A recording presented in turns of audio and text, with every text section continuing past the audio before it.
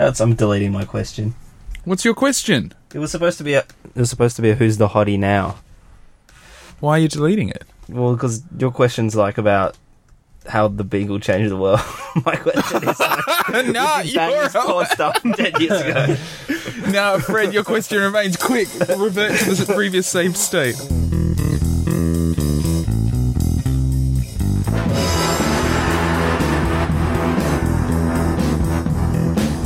So again, I had to get this new computer because my other one's stopped. Oh! I didn't even notice. It's not mine. It's just was in the lab. Because it stopped working after someone spilled water all over it. Oh, no, did it really? The batteries basically packed it in. Hello and welcome to Fangin' Around. This is episode 27, recording this on the 29th of October 2012. I'm James. Lots of 20s. 2020. I'm James. I'm joined by Campbell. Fred. And we have a special guest co-host all the way from New Zealand, Brendan. How you doing, Brendan? Good. How you going? Do you want to introduce yourself, say full name? Are you like, I am Brendan? Because Fred Baines never likes... Oh, shit, sorry. Sorry, Campbell White somewhere in Inglewood. My full name is Brendan D. It doesn't stand for anything. It's just D-E-E. Do you know... Are you related to Donna? Oh, no, it's not. Sorry, I was going to ask if you're related to this person we know called Donna D. Well, that's a pseudonym. That's a pseudonym. Her name's very long. So she cuts it to double D-double-E. Double D. No, it's like Sandra D in Greece. Oh, yeah. Oh, yeah. I used to have a kung fu instructor who used to call me Brandon Lee. Did that make you feel really good? I think it set up high expectations. But you pronounce your name Brendan, right? Brendan. Yeah, cool. What's the other pronunciation? Well, you just said Brandon Lee, and I was like, we meant to say Brandon. Yeah. Now, Brendan's come from New Zealand. You come over you're from Perth? Yes. I lived in Perth. I moved over to New Zealand about 2 years ago now. Yep. And you come back for your birthday? Yeah. Just so come should back. we say happy birthday? Yeah, it was Happy yesterday. birthday, Brendan. Hey, happy birthday. So yeah, I come over every once in a while because all my family is here, and I've got a lot of friends over here, so I try and come back as often as I can afford. Do you all looking out for discount flights? Do they have discount flights between Perth and New Zealand? They do, but not to... Wellington is such a small little town. It's only like 300,000 people, and the airport's not so big, so you don't get flights that go all the way to Perth. So yeah. It's I hear Auckland's trying to steal Perth's most remote city tagline because they reckon Wellington and Christchurch don't count as other cities. So they're pretty much right. But it's still not as isolated as Perth is. I guess on the east and the west there's just ocean, though, and the north. Auckland's still closer to Sydney than Perth is. Oh, yeah, you're right. That's weird. Yeah. We're closer to Singapore than Sydney. Mm. Okay. So why did you move to New Zealand, Brendan? Basically, I was trying to find work in the film industry, and Brendan's a filmmaker, we should say. Yeah, of some description. Yeah. And in Perth, there is some people, give a hard time to the Perth film industry, but there is quite a decent, healthy film industry in Perth. It just seemed to me at the time like a lot of the work that was going was in kind of the field of documentaries or like TV productions, and I really wanted to get into really kind of like genre films, like really Hollywood type, just real commercial kind of stuff. And so it seemed like a lot of the opportunities required you either to move to the eastern states or to LA or over to New Zealand, where there's some things going on. And I couldn't really... It's not that easy to get a green card and go to the US. And a lot of people going over the eastern states, so I thought I'd try, check out New Zealand, because it didn't seem like many people going over there. And yeah, things worked out pretty well, so I ended up staying. It was just a short visit at first, and then been there for 2 years now. So what's happening in Wellington with only 300,000 people that's not happening in Perth? Well, they basically owe a lot to Peter Jackson. If he wasn't there, there'd be nothing. It would really be nothing, and most of the film industry in New Zealand is all actually based in Auckland. And Auckland's kind of like Perth, I suppose, scale-wise, the amount of work that's there. But yeah, it's just because of the work that Peter Jackson brings in with his films and things that shoot there because of Weta Digital and Weta Workshop and this whole little filmmaking empire that they've established there. So he's kind of like a one-man... he's like the founding father of contemporary New Zealand film industry, I guess, in terms of jobs that are available. And yeah, he's kind of like George Lucas in a way that all the money he's made, he's invested back into building this little empire. I mean, for Lucas having ILM, Jackson's got Weta Digital. For Lucas having Skywalker Sound and the Skywalker Ranch, Jackson has like Park Road Post. Okay. And that's why they're getting other films going on over there. Hopefully a couple more Avatar films. Are they filmed in New Zealand? Or partially. Digitally? The forests there are amazing. The first Avatar was about half and half. They shot all the motion capture stuff in LA, and then all the actual live action stuff with the actors was done in Wellington. That's why you notice a lot of those. Sounds like it should be the opposite. It's like get the actors to do it in LA and it was mainly because a lot of the sets and everything were being made by Weta Workshop. They were making a lot of the physical props, so that's why they chose to do it down there in the studios. And also, it's probably cheaper to hire extras in New Zealand. Yeah, that's true. So do you work within Weta, or are you working... No, I do a lot of odd jobs around the place. So a lot of mainly freelance work. Yeah.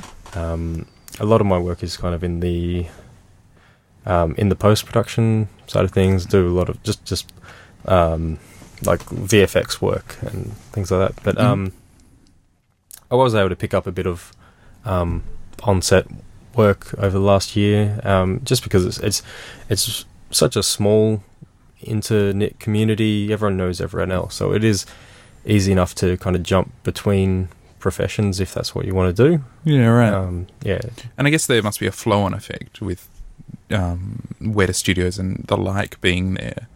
Like, it must have a positive flow-on effect outside of their studio. Is that right? Outside of their kind of closed-net system? Well, I mean, the fact that it's kind of drawing all these productions into Wellington. Well, it certainly seems like there's a bigger portion of the local population who pursue careers in the film industry, knowing that it is there, and so they do have a number of film schools that are quite successful, and they have seems to be a lot more film students than what you would expect in such a small town.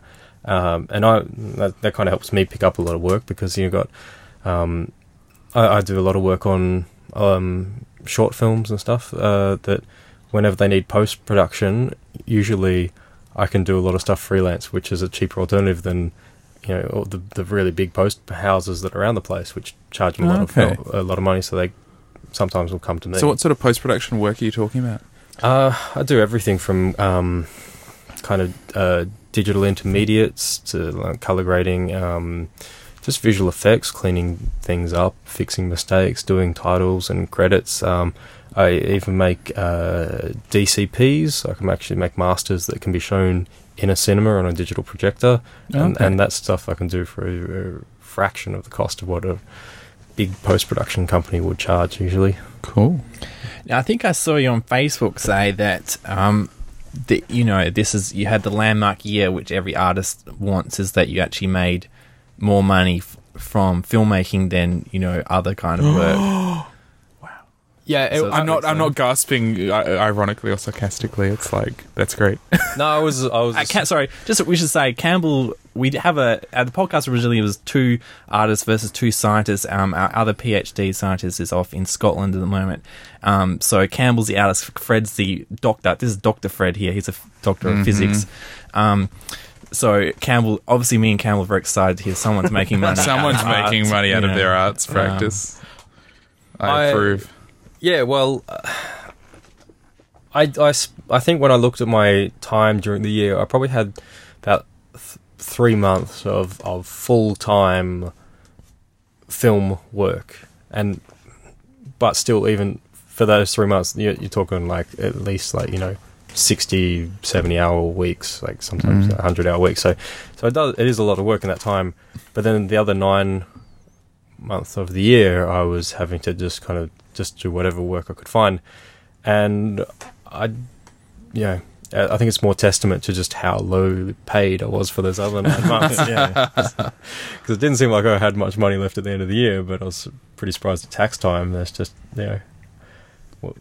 it was about even, I think, over that. So, now you got, now you were saying you also, like, in those other 9 months, do you, is it hard if you want to make your own film? Like, is it easy to find other people to help you out? Like, I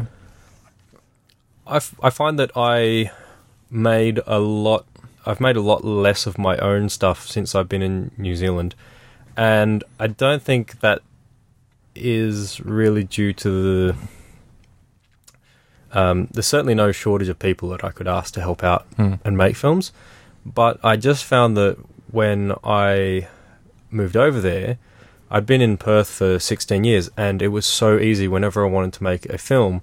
All those little logistical things, like your locations and where to get gear, transport, everything, is it just comes so quickly to you. It's all second nature. You know exactly how to get everything you need. Yeah. And then even after being in Wellington for 2 years, I wouldn't have the first clue of where to. If I came up with a location for a film, I just don't know where I'd go. I don't know how to get things cheaply enough, and even it seems like in somewhere like Perth, if you go to people and say, I'm making a film, and there's a kind of novelty to it, and people are willing to help you out for nothing, just because it's something interesting that they don't usually encounter.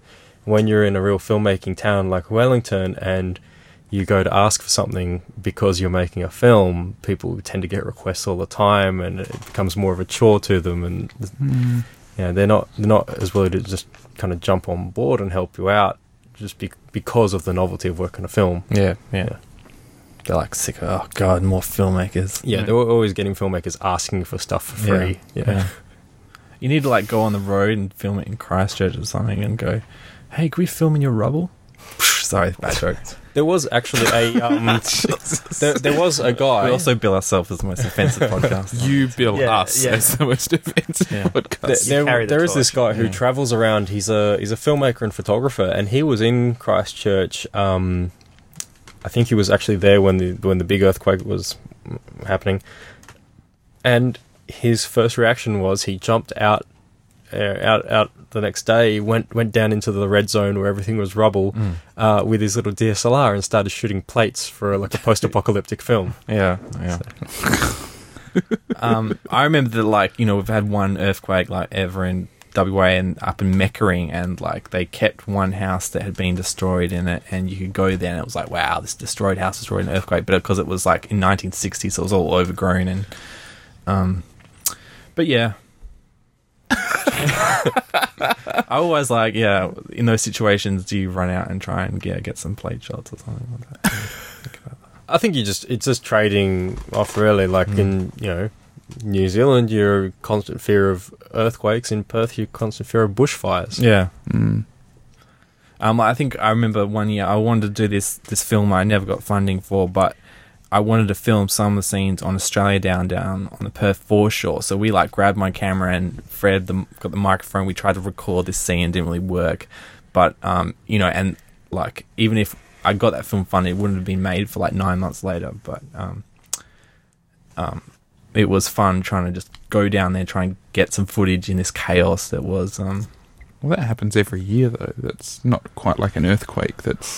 That levels a city. That's but you're never guaranteed to get good weather on the day, and for whatever happens, it's once you get the money and you can't get it on that day, you're screwed, kind of thing. No, but I'm just saying, the opportunity comes around. Yeah.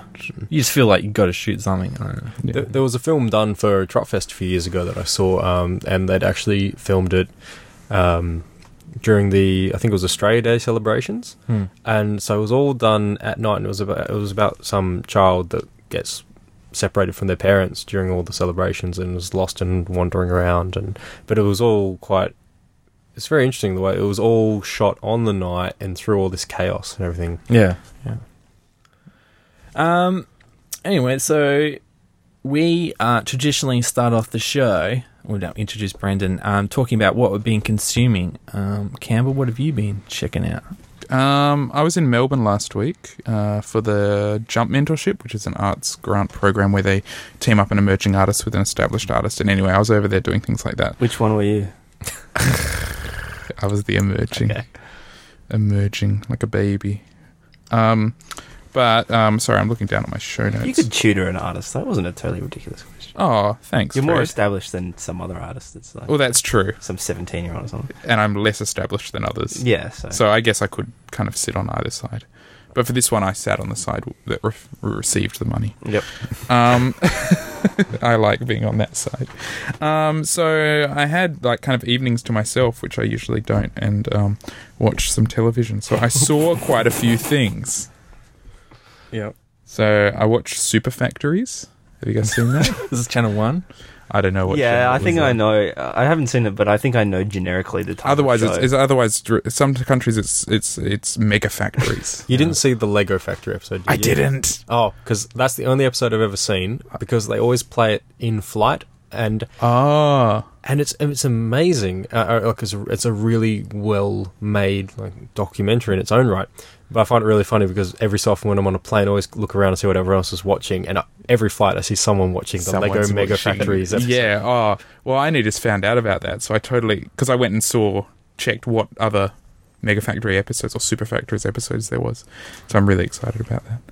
But yeah, I saw a couple episodes of that. It was all right.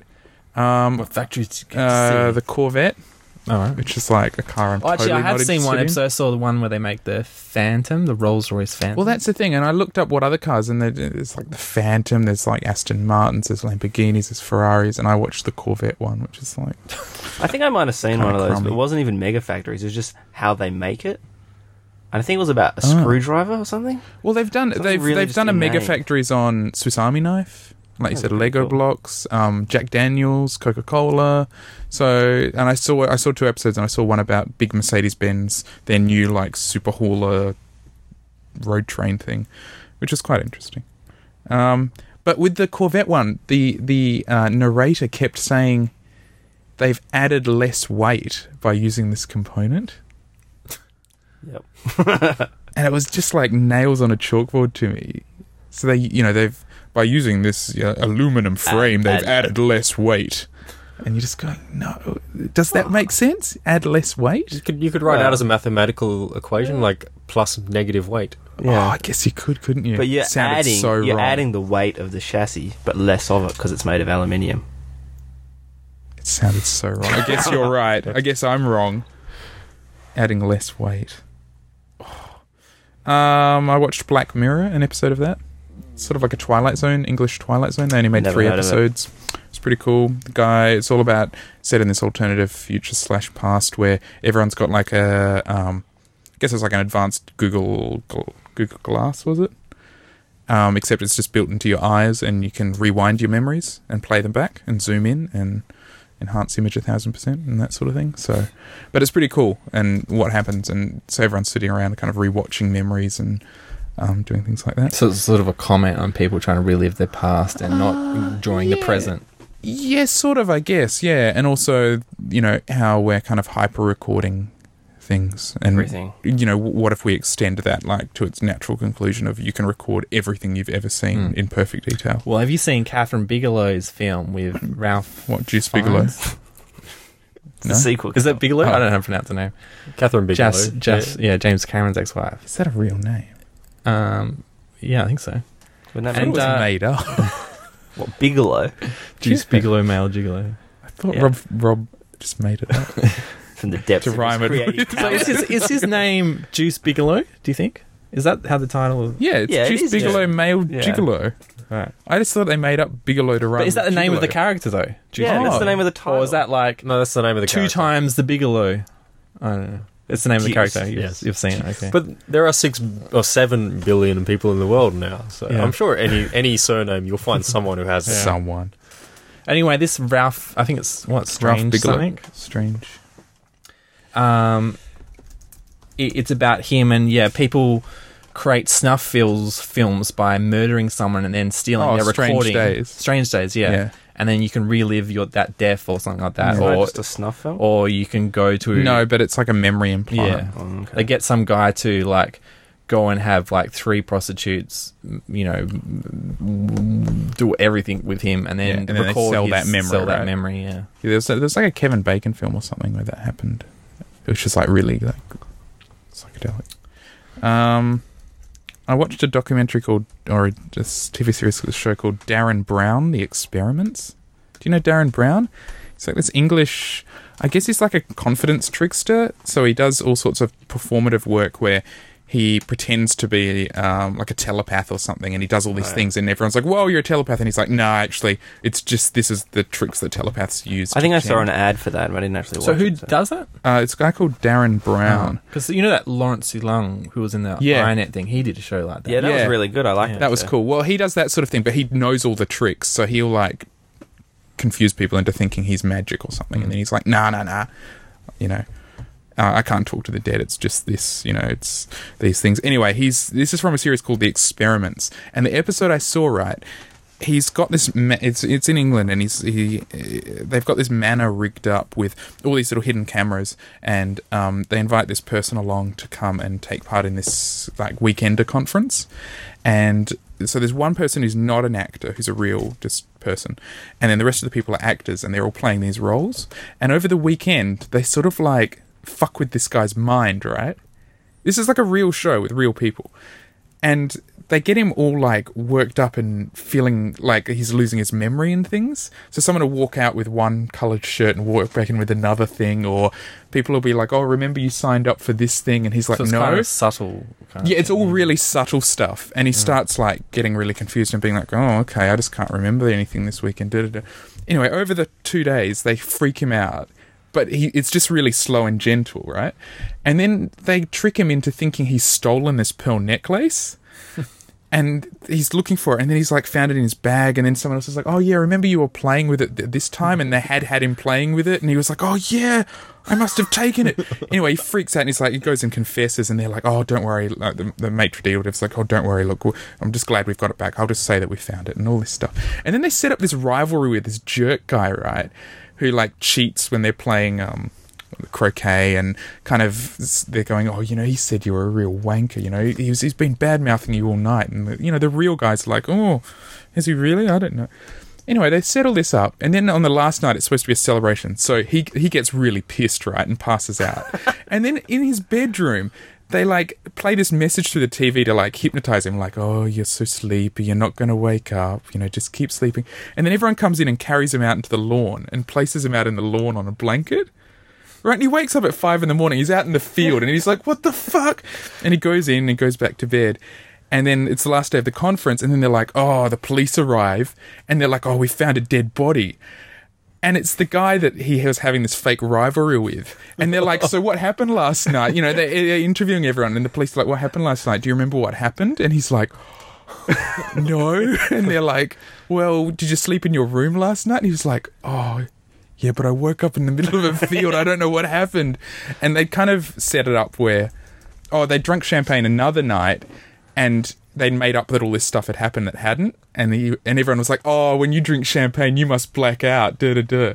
And so he had it in his mind. He was like, oh, I was drinking champagne. I always black out when I drink champagne. And he like freaked out so badly that he ran down to the local police station and confessed that like he killed this guy. He like made a full confession, and then he confessed to Darren Brown, the host, who he hadn't met yet. And then Darren Brown's like, all right, but what about this? And then he rips out like the interrogation room wall, which is made of paper, and then everyone's like standing behind it, like going, whoa! And he's like, it was just a trick. I was like, so what's that would fuck with your head. What'd the guy do? He was like so happy. He was like, woohoo! You get pissed They off. need to with do that, a bro. revisit, like a few years later, and see. But wouldn't that just totally fuck with your whole concept Because of you could flip out. reality? If you were the type of person that you thought you were being accused of murder, you just had to go on the road or like fight your way out of it or something. It could go horribly, horribly wrong. Yeah. Yeah. You would kind of get like a is it Peter and the Wolf? The Boy Who Cried Wolf Boy type Who thing Cried going on. Wolf. Yeah. You know, you'd never Trust anything else that happened, like any weird Ever. stuff that happened in your life. You would Just always be like, looking for the cameras. Yeah. Like car crash up ahead, you'd be like, oh, this looks dodgy, there's probably hidden camera, or anything. So it's called Darren Brown, The Experiment. He's done a whole bunch of TV series. This is the only episode I've ever seen. And they did a preview for the second episode where he set this sculpture in this small English town. And he started telling everyone it was good luck to rub its head. And then he started rigging all these events. And so the whole town was like, oh, yeah, I got pregnant after rubbing that like dog statue's head and all this crazy shit. And then what? I don't know. But a it just mystery. escalates. That really freaked me out, that show. Because I was like, yeah, what if the guy had like a total mental breakdown? Or forever you'd just be wondering, is this like a trick? Yeah.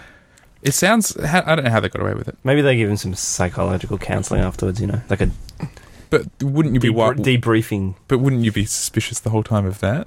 Yeah. Well, yeah, that's a good point. I remember I was working on this film set, and there was this other guy on it, and he was trying to... It was his sort of his life's goal to get... His name was Lee, and his life's goal was to get something named Lee's Law, like Murphy's Law or something like that. And he was trying to give a name to, that feeling like when you buy a car or maybe an iPod and suddenly you see them all around, you seem to notice those things more, or you've seen something, it comes to attention, once it's in your brain, it comes to attention more, and suddenly you're like, why haven't I ever noticed that? That's got a law though, doesn't it? Yeah, but it's called something boring, like observation right. Well, bias this or is something. 10 years ago, right? And they're only, and so he was trying to spread this. It obviously didn't work because I found it the other day on Reddit. They talked about it, and like 2007, someone, the world psychological body decided to give it this official name, and it's not. So it failed his life goal. That's that. It kind of makes me think of, there was an episode of American Dad, and his wife's like life goal was to make a popular catchphrase. Oh right. And so she was just trying to like come up with all these catchphrases and then just kept using them and trying to hoping that it catch on. Yeah. And well, there was a Seinfeld episode where with eating a chocolate bar with knife and fork, wasn't it? Yeah, the Snickers bar. Yeah. Trying to get that to catch on. You tried scissors to get people to eat food with scissors. That came up in Melbourne when I was there. Years ago. Yeah. So you still reckon think it's still there from when you lived there? I had that once. I went to a Korean barbecue restaurant where they give you the hot plate in front of you, and it was in Sydney, and ordered like this seafood soup, and the thing was enormous, and all they gave you was a pair of chopsticks and a pair of scissors. It's perfect. And because this soup, elegant. there was like a whole squid in the soup, this enormous squid. So the only way to eat it was you'd have to get the chopsticks, pick the squid up, and chop its tentacles off. Wow. But that's so refined, I think. I think scissors are such an elegant tool to have at the dinner table. A knife is so crude, the sawing motion. Snip. I was wondering, maybe this is a question of the week, but what's your favourite kind of spoon? My favourite type of spoon? Yeah. Do you like teaspoons, soup spoons, dessert spoons? I like teaspoons. Table Yeah, I was spoons? going to say teaspoon. Teaspoons. It's got the most character. Yeah. And I like to eat my dessert And with functional? teaspoons. Like, do you use teaspoons for things other than tea? Well, ice cream, Yeah. dessert, any dessert, because it forces me to slow down a bit. I'm getting really into, and I probably got this from my brother, but I'm getting really into soup spoons. To scooping stuff up, Yeah, that's usually what they're good for. Yeah. Why do you prefer them over dessert spoons?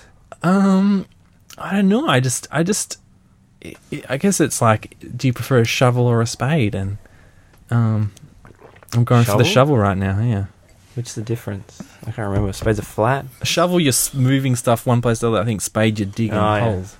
But so that's functional, right? Yeah. But the spoon's just the same. Yeah, it's just a random question. Okay. Anything else? Well, on our let me favourite just check my spoons, show. Honor. Oh, look, I went to all the galleries and things and had a great time. And Oh no, this isn't something I've been watching. No, that's enough. I talked enough. Next person. Brendan, what have you been checking out?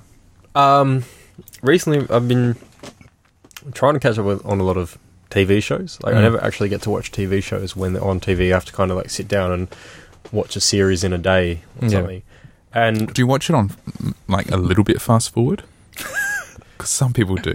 If the show is that boring, I'll just stop it and move on to something else. What do you want? The chipmunk voices? Well, Fred had a housemate that used to watch things at like 1.5 speed or something. Just fast enough so that, it was chipmunk voices and not just like chopping it. But he watched like 8 series of Stargate in a week or something ridiculous like that, just on double, like 1.5 speed in his room.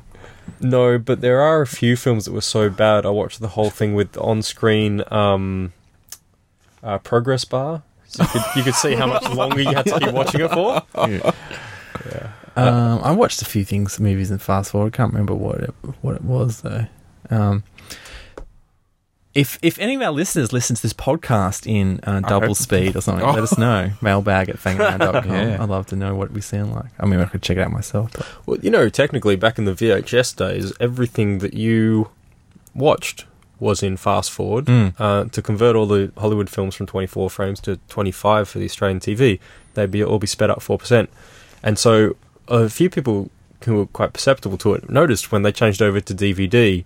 A friend of mine saw Pulp Fiction for like the first time at actual 24 frames a second, and suddenly he noticed like all the voices sounded deeper. Yeah. Oh wow! Because I think American actually try and convert it properly to 29.7. They use the 3:2 pull down method. Yeah, but in Australia and Europe, they're just like, nah, screw it, they just speed it up. Basically. Yeah.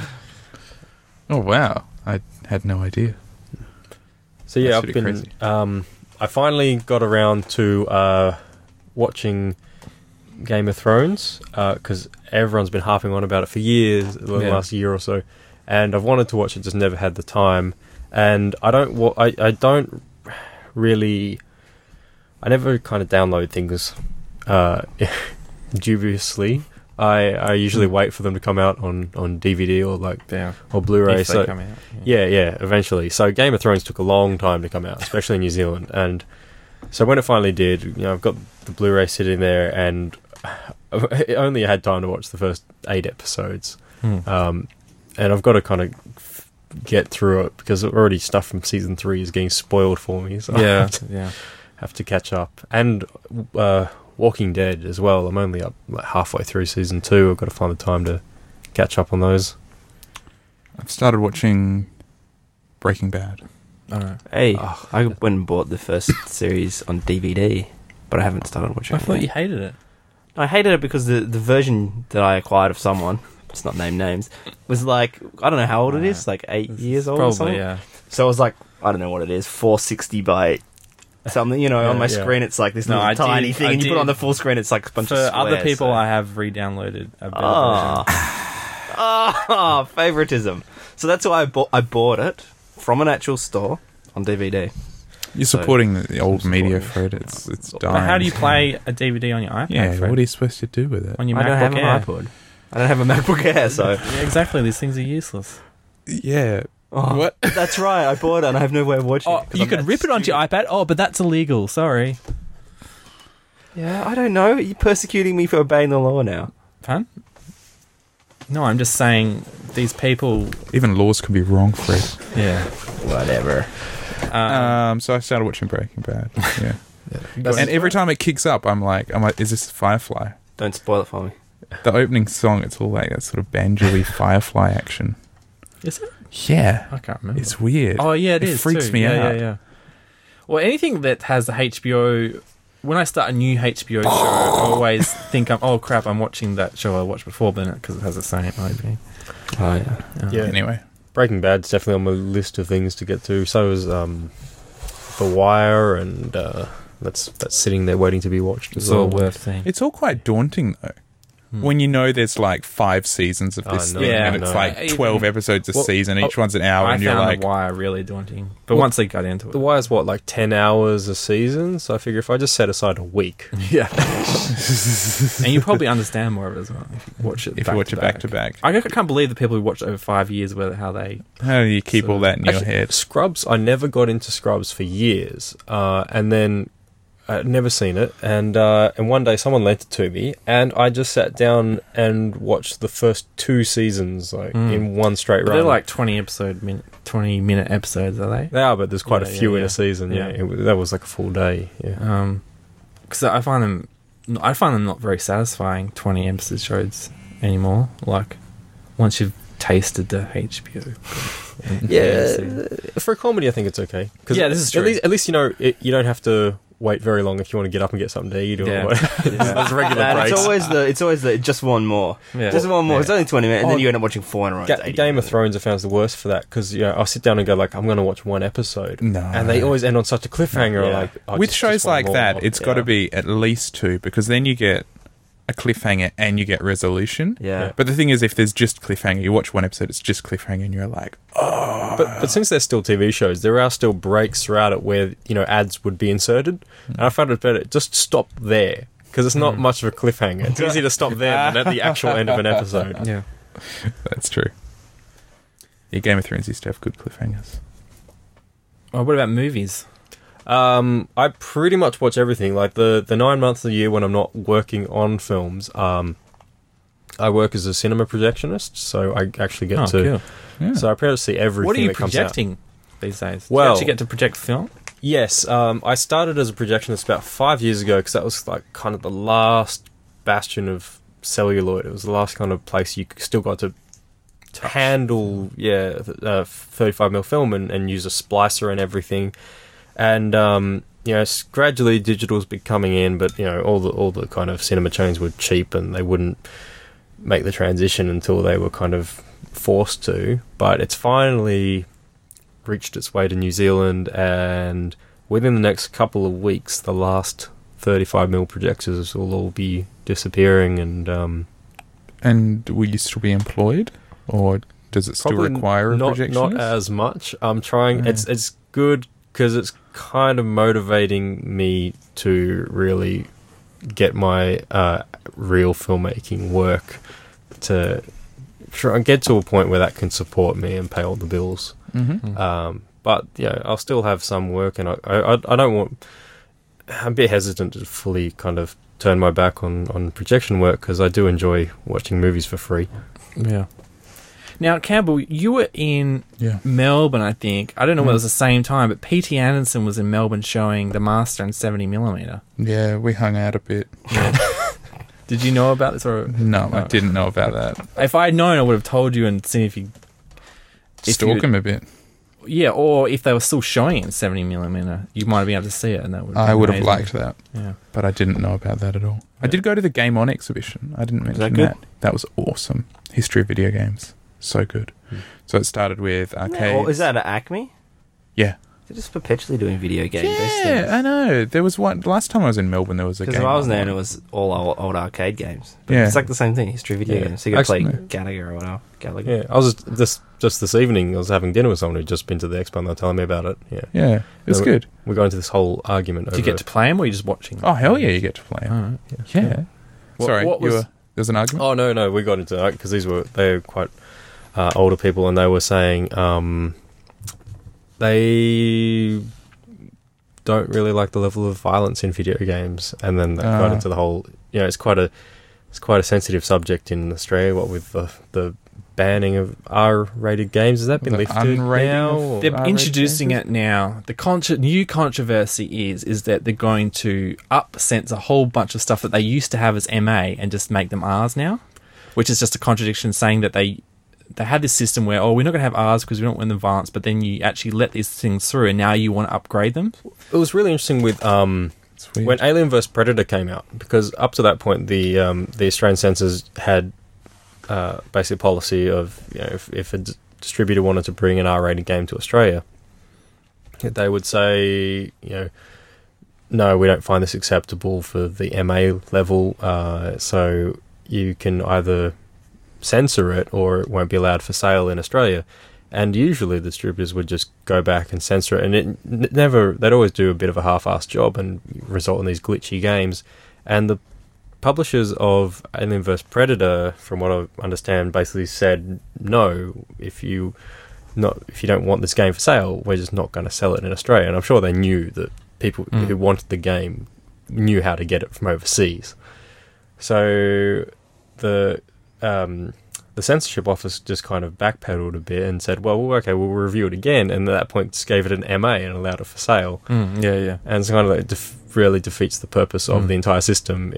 Yeah, I mean, I think it just... I'm not that fussed about old games getting upgraded. I mean, it's just like, it should be up... If you're a kid and you're under the care of a parent, it should be up to the parent to decide how they want to raise the kid. Still buy their Did you read the paper? Yeah, that's fine. But it's a parent's choice. It's a parent's, until a kid can vote. He should be his parents should be responsible for.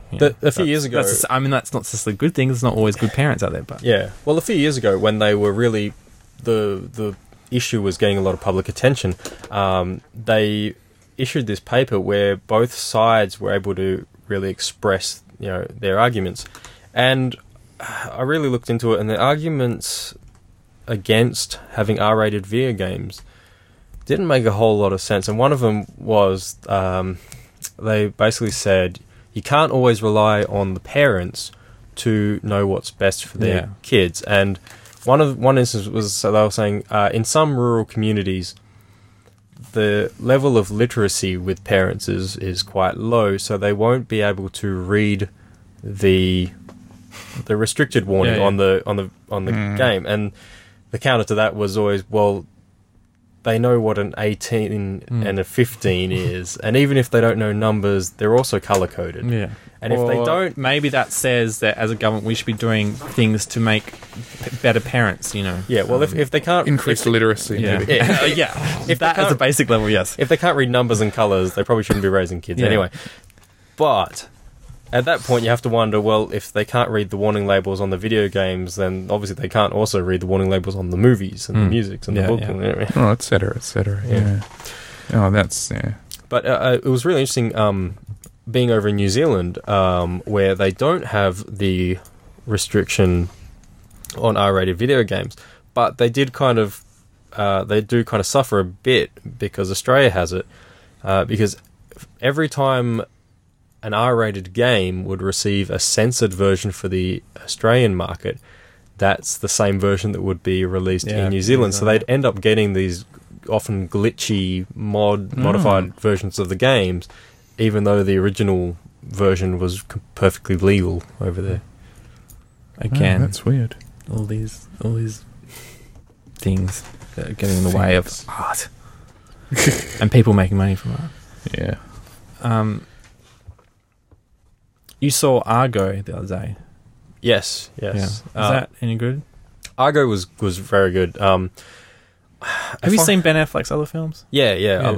I think he makes great films. He's a better director than his actor. But then he's acting. Well, I don't mind him as an actor, but I think he's like he's like Mel Gibson, like as a director. He makes some really just great straight-faced, like no nonsense kind of classical stuff in an age where there's too much. Everything's just kind of too polished and hollow. Just makes some like just nice, and same with like George Clooney as well. I think like these actors turned directors who just make some like nice, mature, old-fashioned movies. But as a year, like 2000, it's nice to see an occasional good film come out, because 2012 has been a pretty disappointing year of movies.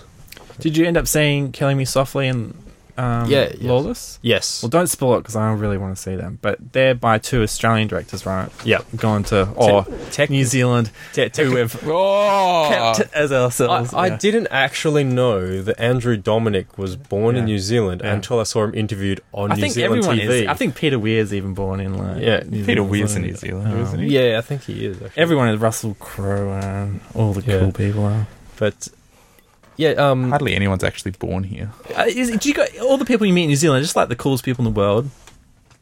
They're very laid back. And Hey, no, that's our thing. That's our thing, man. Or did we just steal that from New Zealand? Probably. Crisis. and they're ridiculously like friendly. Like it's really We're friendly. Yeah, that's our thing. And we're beachy and outdoorsy and mateship. I can never Unless you're a really- lebo, and then we'll get you.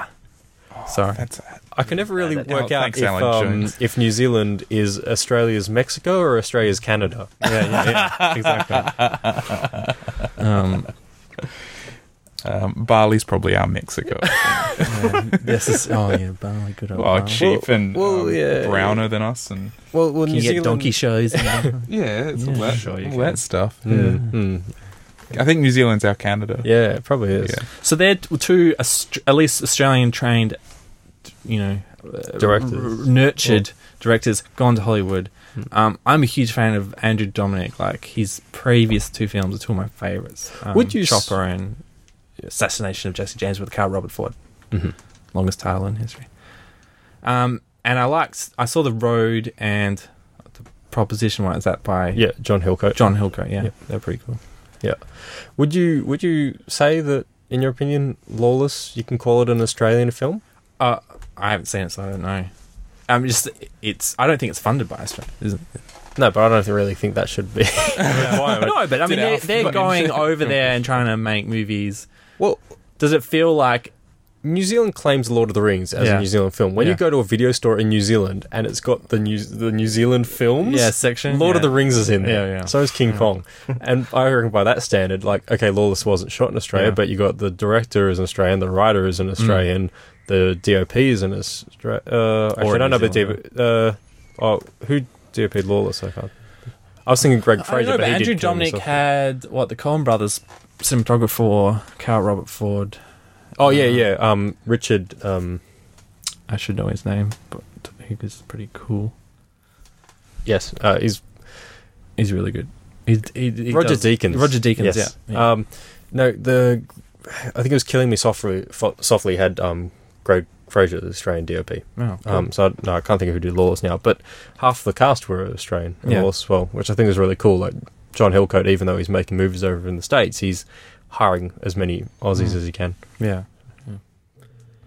So without giving spoilers, are they completely different to other stuff, or is it? Because I saw that Killing Me Softly is like only 95 minutes long or something, which is compared to Carl Robert Ford, which is like 3 hours. Yeah, it's quite. Like Killing Me Softly was really Is it more Chopper, or is it more interesting. Well, not even. complete? I think probably a another bit thing more like altogether? Chopper. Yeah, in the sense that it's not. I don't mean to sound in a bad way, but it is kind of like ponderous. A little bit. It's very. Yeah, well, that's It's like, and then when I think back on Chopper, it's very similar. Like it was just these long dialogue scenes, and it was just a lot of character through that's dialogue. what it is, Yeah, and it is quite funny, but bleakly funny in a way. Yeah. What about you, Fred? Consumption. Yeah. I went to the Quantum Photonic Hardware Conference at Rottnest At Rottnest. I heard that was. Can you say that again? downer. It did have a massive downer. Quantum Photonic Hardware. It's a bit of a buzzword. How did that come to have a conference on Rottnest Island of all places? It was more of a workshop. So the idea is you just put everyone in this sort of isolated place that's really nice, so people want to go there. And you can't get away. Yeah. So if it was somewhere, boring, that nobody would turn up, just put it somewhere nice. Put everyone in like the same place, and just hopefully people talk and Get some talk physics about ideas. happening. Yeah, get some science going on. Is it a Yep. girl thing, or is that for guys too? There was one girl at the whole conference. Wow. Did you invite her on the podcast? Sir? No, she's from Australia? I don't know her. Perth? It was mostly people from Queensland and Perth. Now, James was alluding to a bit of a problem. Can you talk about that? I think so. So this guy called Sean Barrett. Should I be smiling, or no, is this okay? it's actually really sad. This guy called Oh. Sean Barrett was due to come to the conference. He arrived in Perth, got in a taxi, was about 10 minutes away from the airport, got hit by some dickhead who stole a car, and him and the taxi driver were killed straight away. Did you know him? Was he a guest speaker, or was he just part of the workshop thing? He was going to talk, and my supervisor's friend knew him really well, and so he had to go and ID the body and stuff, and it was all pretty rough, and I mean, if it's meant to be like an intimate thing, it would have been pretty heavy. yeah. So instead of him giving his talk, it was like a wake almost. Yeah. So people would talk about him, and people would send in condolences and stuff. So it was like the worst start you could have to a conference. Someone just getting taken out. Yeah. But then once you move past that, it was pretty good. Quite interesting stuff. Even though I don't really understand most of it. God. So why were you there? Why wouldn't I go? Do you get paid to go? Instead, I could go to Rotten Nest for 5 days, or I could work in the lab. No, but like, oh, you just wanted to go to Rottnest, that's what you're saying. You No, didn't no, care no, about no, what was no, happening. no, Was this like that lake in Italy that you got to go to? Yeah. That was Similar. bullshit too. Yeah. You learn things. You might meet people, see what other people are doing. Were your other colleagues going? Yeah, everybody was going. So it's a bit of a... It was everyone. Yeah. Just a bit of a booze cruise. Bit of the crew really. going. Booze cruise. Yeah. Okay. Yep. Every night. Any antics? What do the physics get up to? Crazy. Kicking quackers? Getting kicked out of the pub every night at midnight. Going to every pub at Rottnest. Both of them. Wow. Like, between them. And controversy, no Red Rooter? No Red Rooster. Oh. Why not? Tragic. Yeah. Subway instead. Ugh. It's just not the same. Satisfying. Eat fresh! Yeah. That's it fresh? Corporate. It's international. It shouldn't be allowed on Rottnest. No, it shouldn't. It should be local. That's about it. Finished Borderlands 2. Yep. That was really good. You finished Borderlands 2? He hasn't Yep. finished Borderlands. I haven't finished Borderlands 1, but I finished Borderlands 2. And so I'm cutting. I was telling Apparently it has a James, story. oh, they all have a story. Well, apparently Borderlands 1's so kind of Oh, vague. yeah, but this one's basically like, You don't pay attention to. no, you shoot stuff. But I'm going to cut the Xbox. I was telling James before. I'm cutting it. That's Why? Spending 8 hours a day on the weekend playing Xbox is the biggest waste of time you could imagine. So it's cut. Yep. Yeah, it's cut. Now you can have 2 Xboxes, Now, James. for you, it's not a waste of time. Hey. You should take the Xbox and play just some of these short... Take the Xbox, Cal. Just one little play. No, just play some 4-hour games like Limbo and Portal 1. And I think I it have would be been good meaning for to your play those games. artistic development. You know? Yeah. I got really excited when I went to the Game On exhibition, especially playing, because the exhibition sort of charts the earliest games, like the arcade games. And so it was all cabinets, and then it moved on to sort of early home console stuff, and then big creative names within it, like I can't even name any of them, but there you go. I'm kind of drawing a blank, but the guys who did like Double Fine Studios now, and is it Will Wright who did like the Sims series? A couple of other guys, and then it moved on to like rhythm games and then indie games, like all kind of Limbo and things, and but it was really cool. But I just was so drawn to like the early stuff, like the arcades, all the cabinets where the control systems are unique to every game. You know, there wasn't standardized joystick and 6 buttons or anything. Wasn't it just button?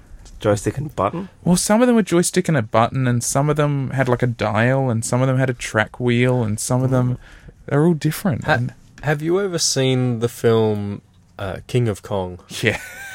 And I played Donkey Kong there. It was really hard. Yeah, It was really hard. One of my friends... It wasn't fun. One of my friends is starting a business. He's got maybe 3 of those arcade games now. You know the ones that are like tables? Yeah, I love those, yeah. Joystick and button, and it's got like 1942 and Gallagher and Uh-huh. Pac-Man on it, and you put them in like some burger joint or bowling alley or whatever, and then you split the money with the owner. Yeah. Make a couple $100 a month. Yeah. It's totally awesome. It made me want to buy or have made a cabinet, because you can have them made or buy them, and Sure, then just program. you can download some like every game. mobile phone computer now could Yeah. run.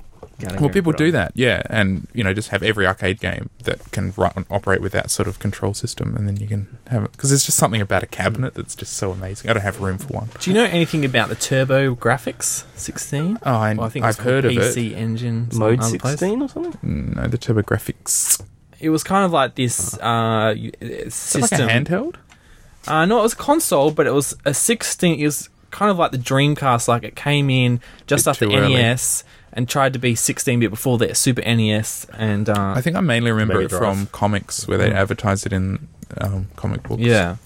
Anyway, this this guy, I don't know if you follow the Giant Bombcast, like it's a gaming podcast, but it's one of these guys who's decided he's going to collect these games, and he's been buying off the eBay, but they're being, he can get them off eBay, but their shipping prices are like astronomical, like for the places that sell him. So he's worked out that he can fly to, this is from California, fly to Japan for 48 hours, like, I don't know, either 1 or 2 nights in a hotel, go to every sort of, secondhand store in Japan with that sell secondhand games, buy enough games to justify the cost of the flight just by the saving of the money of the shipping costs, and possibly getting a slight discount because he's not bidding on them on eBay. So that sounds really nuts. Sounds like a terrible crazy. idea. But the cartridge collecting market's going through a huge bubble, Yeah. I guess. Because all the people that played those games when they were young now have proper jobs and like houses, and they have this. But they're collecting. But you can get but the it's all ROMs. They're getting all nostalgia. You can get the ROMs, but it's not the same. But yeah, it's not the same. Oh, And how then is he it not found the this. He was digging through because he's been covering games for. He's like 40, so he's been covering games since the early 90s, and he found this unwrapped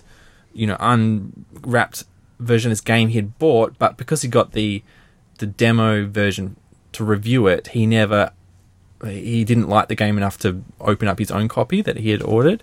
And then he went and got it valued, and it's this one cartridge, and it's worth like $6,000 or something. Yeah, like you that. should check out this one that's just gone for sale at a collector. It's put for sale. It's like a Legend of Zelda prototype, or like a demo NES cartridge or something, and he's put it online for like 10 grand or something, or 16 grand or something, because he just sort of said, there's no precedent for this thing. It's like the rarest of the rare. It's not even supposed to, they're all supposed to have been destroyed or something, and it's just madness. But wonderful, glorious madness, and it's all going to burst. Yeah, it's going to burst. I found it very interesting. like phone cards. Over in like phone cards. I don't know about here, but over in New Zealand, like cash converters are going pretty strong, and they Wait, is that a New Zealand invention? they sell a lot of retro games, but it's more expensive to buy a Sega Mega Drive or a Nintendo 64 than it is to buy a PS2. Yeah, right. Like they charge a lot of money for a What Nintendo is it? 64. I should There's stock up game on traders PS2s. here now, isn't there? They're sort of And then sell 'em. small. They're like Electronics Boutique, but they stock old games as well, yeah. and they keep all NES games and things. And some of them are like $100 for a gold Legend of Zelda cartridge for the NES, and you're just like, man. I was very Crazy. I was very kind of disappointed that I sold my N64 and all these games, because years later I want to play it. Yeah, but it's funny as well because even playing ROMs of it on your computer, because the display system is completely different as well. Like when you were playing those original NES games, the pixels weren't crystal clear because the display wasn't crystal Well, clear. yeah, and it that's- wasn't sharp. It was all blurred, and but it that's what they softened the reckon. graphics. They reckon CRTs. Yeah, well, you need to be playing Hold it on with a to them CRT. because they become so valuable to these. Well, that's the collectors. thing, yeah, because if you're playing with a nice LCD screen or something, Yeah. or an LED screen or plasma television or whatever, the viewing experience, the and gameplay apparently is because it's completely digital, different. there's a lag between it. Runs CRT, Well, that's you got killing. direct. No, it's true. It's killing a lot of rhythm games, like games like Parappa the Rapper. Apparently, it's almost impossible to play that because of the delay, especially in the later stages because it's so specific. between the TV and the. Yeah, When the Can you play light gun games on a plasma? I don't know. No. You have to. That's why they brought out like the Wii and the Move, because that uses a different technology. Yeah, when they started installing digital projectors in all the cinemas, one of the first things I did was I invited a bunch of my friends to come in the cinema on a Sunday morning, and we hooked up like a PS3 and a Nintendo Wii, Wow. and played it in the cinema. And then we found one of the first games we tried to play was Guitar Hero, but it Yeah. was totally unplayable because the lag by the time it went from the guitar to the machine to the server to the projector and on the screen, it was like half a second behind or whatever. So you had to And with kind a of rhythm game, compensate it's- for it. It was really weird. But it was awesome for like Mario Kart. Yeah. Do they ever have any old prints around that you can play? Like, Well, they kind of get stored because trying to think what happened in Perth when I used to do it here. The distributor was just like this like a shed in out in a business park somewhere. It was just this unit, a business unit. It was just like a storeroom full of old prints. Whereas over in New Zealand, I think most parts of the world that aren't as isolated as Perth, they actually ship the prints straight back to the distributor. But usually, to save on money, they kind of wait for them to build up a while, and then they send it back. So you probably, most cinemas probably have like a year's worth of old movies sitting there, and every so often they just do one big shipment back to the distributors. But I went to the Embassy, which is the big classic cinema in Wellington. It's a beautiful cinema, and that's where they did the world premiere of Return of the King. And they actually still had in the cupboard the 35mm print of Return of the King from the world premiere. It kind of just got used once and then put in the cupboard, and it's still there, like after 10 years. You're not allowed to pull it out. Well, I'm kind of tempted to, because now that 35mm is kind of on its way out, all these projectionists are starting to realize, like, oh, this is the last time I'll put a film together, or we'll project a film. And we're all kind of like discussing the fact the last thing you want is for the last film that you ever splice together to be something shit. And I think the last one I put together was like Paranormal Activity 4, and I was like, they sent that on film. Yeah, which is really strange. But I think the last thing we're ever film, gonna but I thought it was all captured with webcams and stuff. I think the last film we're ever going to get is like the Alex Cross, or possibly the next Twilight movie. Surely the Embassy they're going to go out with a bang. Yeah. So I think we've still got like Dark Knight Rises and Avengers and stuff like that. So I might like splice one of them together and have one last screening before. What, you're going to cut up Dark Knight and Avengers together? That would be pretty good. Yeah, just intercut between mix. Batman and and Return of the King. Yeah. Durr. All right. So the Embassy's not going to keep a film camera around? No, I think which is really sad, because they've got this amazing old vintage projector that does both 35 and 70mm. It's an amazing old projector. They kind of dubbed it the Millennium Falcon, because it's not so pretty to look at. Was anyone showing the Master in New Zealand? No, maybe they've got one IMAX screen that's up in Auckland, but it's nowhere near as big as the one in... You ever been to the one in Sydney? IMAX? I flew specifically to Sydney just to see Dark Knight Rises. Yeah. And IMAX. That's the only reason I was there. I went there, then waited at the casino until my flight, and then went home. I went over there to see Inception. I think that's the only thing I've ever seen in IMAX. I was going to go over for Dark Knight Rises, and then just couldn't find the time. Yeah. And what's amazing, it's not just the video that's better, it's the audio as well. You can actually understand what Bane's saying. Compared to the Perth IMAX, I couldn't work out what the hell he was talking about. I thought Bane was hilarious. Yeah. He sounds like Marvin the Martian crossed with Patrick Stewart. We can't talk about it because Campbell hasn't seen it. You can talk about what he sounds like. Yeah. Did you ever watch, like, the first thing I did after watching Dark Knight Rises is I went home, and on YouTube there are comparison videos where people have put, that first trailer where it had his voice before they went back and kind of rejigged it to make it more understandable. Well, that's why I wondered, because I saw, I couldn't go on premiere week to Sydney, so I saw it in Perth digital IMAX, which is not good, but it's better than seeing a normal cinema because you get the full aspect ratio.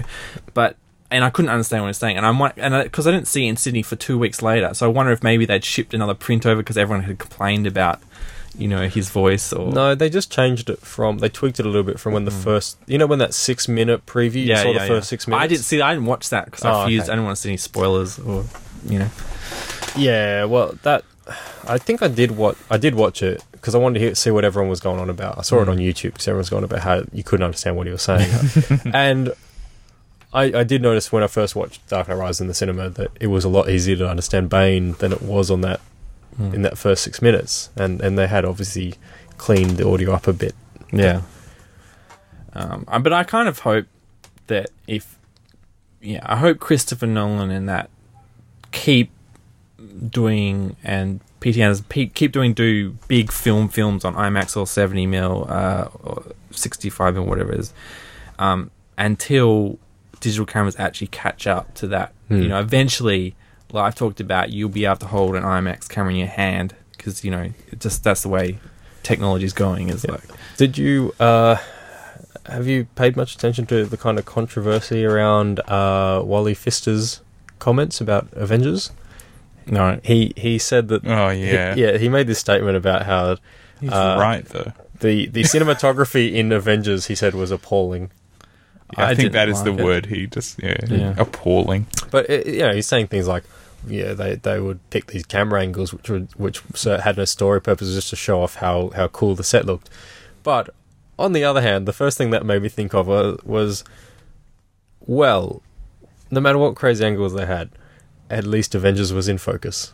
Because that was one of the problems with Dark Knight Rises, was the choices to shoot so much in 70mm meant that there was a lot of soft focus in I scenes. didn't mind it. The thing I hated in Dark Knight, it was just so... for whatever reason, I found it really badly edited. Yes. Like, so often it'll cut away from a shot you wanted to see more of. Sometimes it didn't cut quick enough.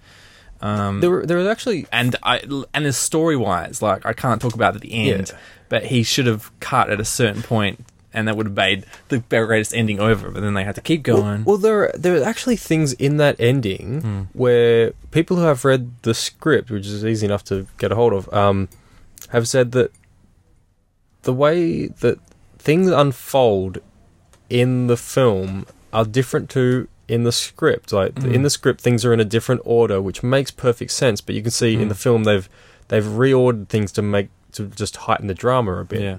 But it actually, when you think about it, some of them don't make sense all that much. I feel like if they've still got all the raw negs around, you could re-edit a way better version of that movie. Like, it seemed to be had all the elements of like a brilliant movie that seemed to be spoiled by editing for me. Oh, that's a shame. Anyway, So you didn't like it after seeing it twice? Is that no, what it was good. It just wasn't Dark Knight good, you know. Well, I think that I felt like that was kind of like the whole year was kind of disappointing when at the start of the year this like was kind of shaping up to be the most amazing year of movies between Dark Knight Rises and Prometheus and Avengers and like all these films, each one was meant to be like the greatest thing ever. Yeah. And Not just in big budget, but like I'm obviously a huge fan of Andrew Dominic, his film, the new Baz Luhrmann. I'm a huge fan of him, which is rare. He only makes a film like once every 10 years. And, you know, obviously John Hillcoat's film, Moonrise Kingdom, Wes Anderson, all these lots of little films that just seemed just as exciting to me as the big films as well. Like, and some of them have been good. Looper, that's another thing I've consumed. I like Looper. I moved it. I found Looper disappointing. Yeah, it wasn't brilliant. I enjoyed it though. Yeah. Yeah. Oh, I really enjoyed it. If you got hyped up for that movie, you would have. I didn't like the trailer, so I was a bit down on it. But I really quite liked the trailer, but I found Looper to be this year's Drive. I found it was fine. It was a good, entertaining movie, but there's something about it that just kind of captured people's attentions, and they started proclaiming it greatest movie of the year. And I just think don't overburden it with that's too because much. I remember I was trying to get Campbell to watch Drive because I knew he'd like it, but I didn't want to hype it up too much. So I was just like, just watch this movie Drive, just watch it, you know, because if you go into thinking Drive, it's so bits of it's so flawed that if you hype it up too much, you're doing it. But if you just go into it and not expecting it, it's just like, whoa, someone made this, you know, like. So I saw Drive the day after watching 13 Assassins at a film festival. Yeah. And so just nothing compared to 13 Assassins. Oh, really? So that's worth seeing. That was the greatest movie that I saw last year. Yeah. Okay. I'll have to check that out. So that's what I've been consuming. I saw Looper. I saw it twice because I went and saw it with the commentary track. How was that? I've been interested. It was fun. One important note for Australians is he says to start playing at the Paramount logo, but obviously in Australia it's not distributed by Paramount or whoever or TriStar. I can't remember who it is. So you just have to. It's hard to know where to start it because of the weird ads that we get in front of our version of the movie. But yeah, that was fun doing it because he did it for Buzz Bloom, and I never got around to seeing it, so I regretted not seeing it. What is this thing? Well, he released the director's commentary So he recorded it, put it on the internet. Yeah, and but then instead of a told you to see his DVD, film you can again. put it as a podcast and take it into the cinema and listen with your headphones. It's their way of encouraging you to pay for another Yeah. ticket. Yeah. Yeah. Well, And in it's this day and clever. age, you need that Yeah. with so many pirates. It's and really stuff. clever when I you told me you were doing that. I was like, wow. I just don't want to see a cinema full of people with light coming from their iPad. Yeah, it's like when Their they have headphones phone. in. Yeah. Well, they shouldn't do. Once you've got it going, you just Yeah. put it in your pocket and go. I did book a seat because you had to book a seat. I had booked a seat in the corner so I didn't disturb anyone. Oh, you are so considerate. Why? No, it's 'cause great. I already seen it first time right centre Yeah, middle, yeah, right I where I know. like it. But Yeah. The other night, I went and saw Lawless and Killing Me Softly, both at Innaloo, and in the last couple of years, I've forgotten how badly behaved Perth cinema audiences are Oh, yeah. at particular cinemas. Answering phones. Yeah. Oh, look, what was it? Yeah. Lawless. We had these teenagers that you wonder. It's obviously not even their kind of film. You wonder why they're there in the first place. But there was this one girl who answered her phone several times throughout the film, and then would get up, walk outside, come back in, sit down, answer the phone again, walk out, and People answering their phones in the cinema. It's I was crazy. wishing I'd gotten a seat on an aisle, so I could have just gone straight down there and picked up a phone and Yeah, or that's right, something. yeah. I didn't want to have to climb over like 5 or 6 people to do it though. That's very bad. There is a great video on YouTube actually. Anthony Hopkins, who's doing Hitchcock, they've made this video with him in character as Hitchcock, doing a PR message telling people to turn their phone off before the... Well, if you go see his trailers for his movies, he always introduces it and said, "This is going to be my new film and this is how it's going to be awesome" before it. And I'm like, man, I wish directors did that now. Yeah. I know they sometimes do it for, iTunes, movietrailers.com or whatever. But Oh, Hitchcock. I thought you were talking about Anthony Hopkins. No, It's like, sorry, Hitchcock. I haven't seen him do that ever. While you're at it, they should they should follow in the vein of Frank Castle and have, skeletons pop out from behind your seat and things. Or the Tingler, I think they had as well. So what else have we got? There's a lot of show notes, actually. It's I quite... don't think we can well, get through we've it been all. building up. Well, let's just do a kind of machine gun show notes. Well, I want to talk about stuff that I've been watching. I talked We about haven't Looper. even... What? We haven't even gotten through what have you been consuming? No, Fred talked about it. Shit. So I talked about Looper. I also went back. Anyway. Went back and watched Brothers Bloom, which it was okay. I wasn't a huge fan of that, but it was a fun movie. That's also by Ryan Johnson, director of Looper. Yawn so loudly, Kevin. Oh, did I yawn really loud? Sorry. I've written down. We obviously haven't done a show in a while because I've written down Supreme Commander, which I got back into, which is like, Total Annihilation? yeah, it's the sequel of the spiritual sequel of Total Annihilation, which you guys ever play. I know Fred did. Did you play? What, Total I was into it Annihilation? deep. Yeah. Yeah, I wasn't as deep as you two. I basically but- spent all of Christmas Day playing Total Annihilation and doing nothing else. Like this was a kid or recently? Oh, yeah, when I was a kid. Yeah, okay. And they released Supreme Commander and they made a sequel which was produced by Square. And so I'm not going What, to play Square it. Enix? Yeah, Square Enix. And I'm not going to play it, but so the single player has all these sort of like anime characters like facing Is this off, new, is it? like last year. Like I bought it Oh. last year and I Is this played are a you bit. talking about Supreme Commander? 2. The Oh, sequel okay. to Oh. Supreme Commander, yeah. Because isn't Total Annihilation getting a Kickstarted sequel at the moment? Right, so Oh, sorry. But that's another so spiritual half successor. the team, the main guy behind Total Annihilation, he made Supreme Commander as a spiritual sequel because he couldn't retain the rights Yeah. to say Total Annihilation 2. And the other guys who worked on Total Annihilation, they've now decided to, because Supreme Commander 2 was a bit of a bomb, and they've kickstarted their own spiritual sequel to Total Annihilation, and it's going to be, I guess, it's going to be like Mario Galaxy, where you're playing on sphere planets, stuff like that. Yeah, what's it called? Um, Planetary Commander or Planetary Planetary Annihilation? Annihilation or something. And I bought my copy already. And Cool. who knows when it'll ever be out, or if it does come out. But Any update on the Leisure Suit Larry remake that's happening on Kickstarter? No. Really? HD? Did it get Yeah. funded? Yeah, Oh, got funded, no, yeah. no. I never played those games. But Have you been keeping up to date with the Goon Kickstarter that David Fincher's producing? No, I haven't. I don't have any money to put in there. I did buy Charlie Kaufman's thing that got kickstarted. Yeah. I bought that. Does David Fincher got a Kickstarter? He's producing. Holy shit! Well, they're doing an animated film of the Goon comic book, which they've been trying to get off the ground for a long time, and so they've asked for $400,000 basically to do an animatic of the film. It's just to do the animatic because that'll help get the ball rolling.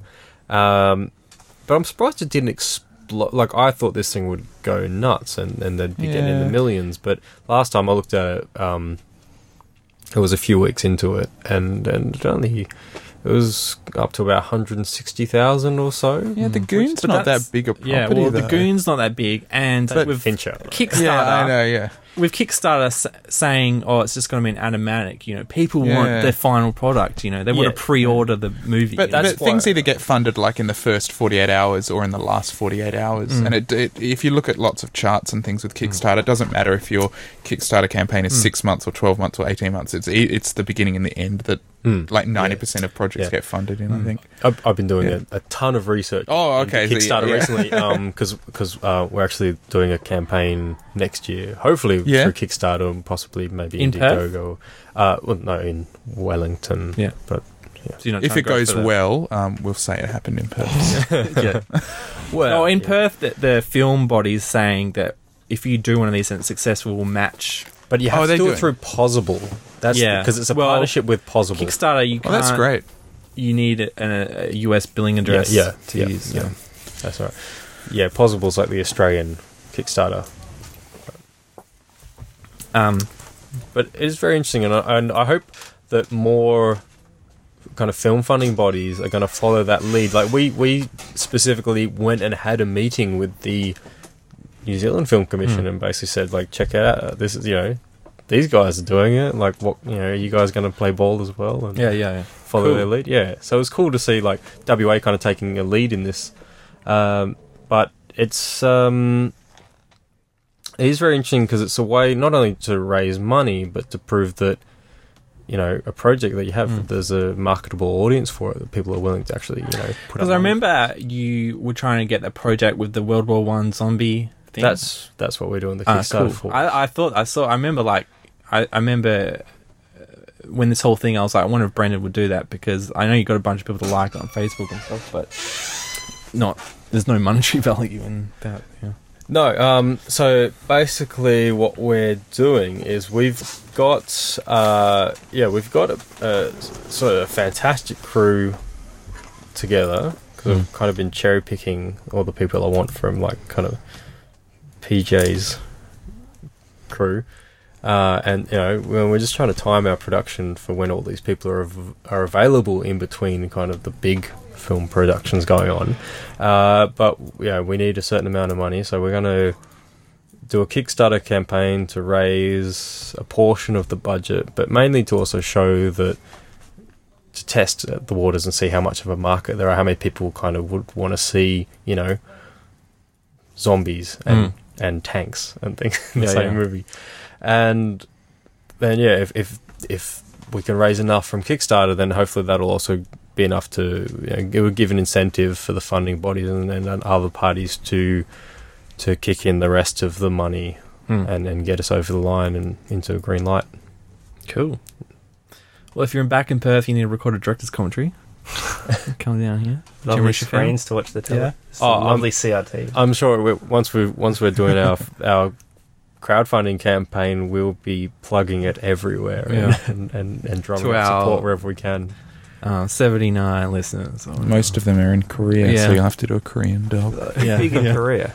We talk about this every week. We're huge in Korea. Who our fans are. It's too hard. A third of our listeners are Korean. Right. So one person. Zing. So maybe I should transition to science news. We've been talking about the arts a bit.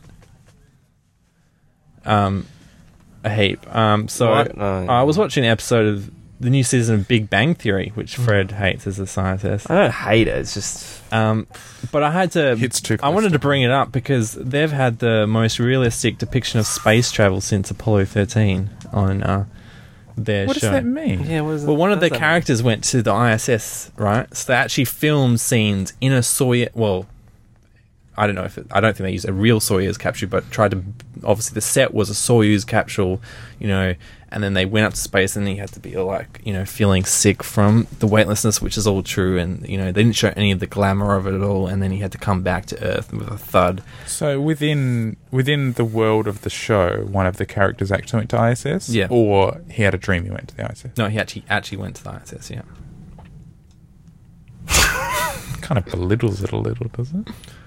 The ISS or the show? Yeah, those. Are you thinking Big Bang Theory jumped Well, the they're shark? all meant to be. They're all meant to be like, you know, world-renowned scientists and engineers they? and stuff. Yeah. I have never seen this show. Admittedly, I have no idea what I'm talking about. Well, that's what amazed me. I was so impressed. Most of these shows are like, oh, jump on the space shuttle even though it's retired and go up and you walk around the ISS because they've suddenly invented gravity. And What most shows do this? You know, Or other movies shows, other you've shows. seen Yeah. where characters like that episode of like Becca, Armageddon. Yeah. that wonderful one in No, Frasier just where he movies goes. movies as well. Oh, okay, all right.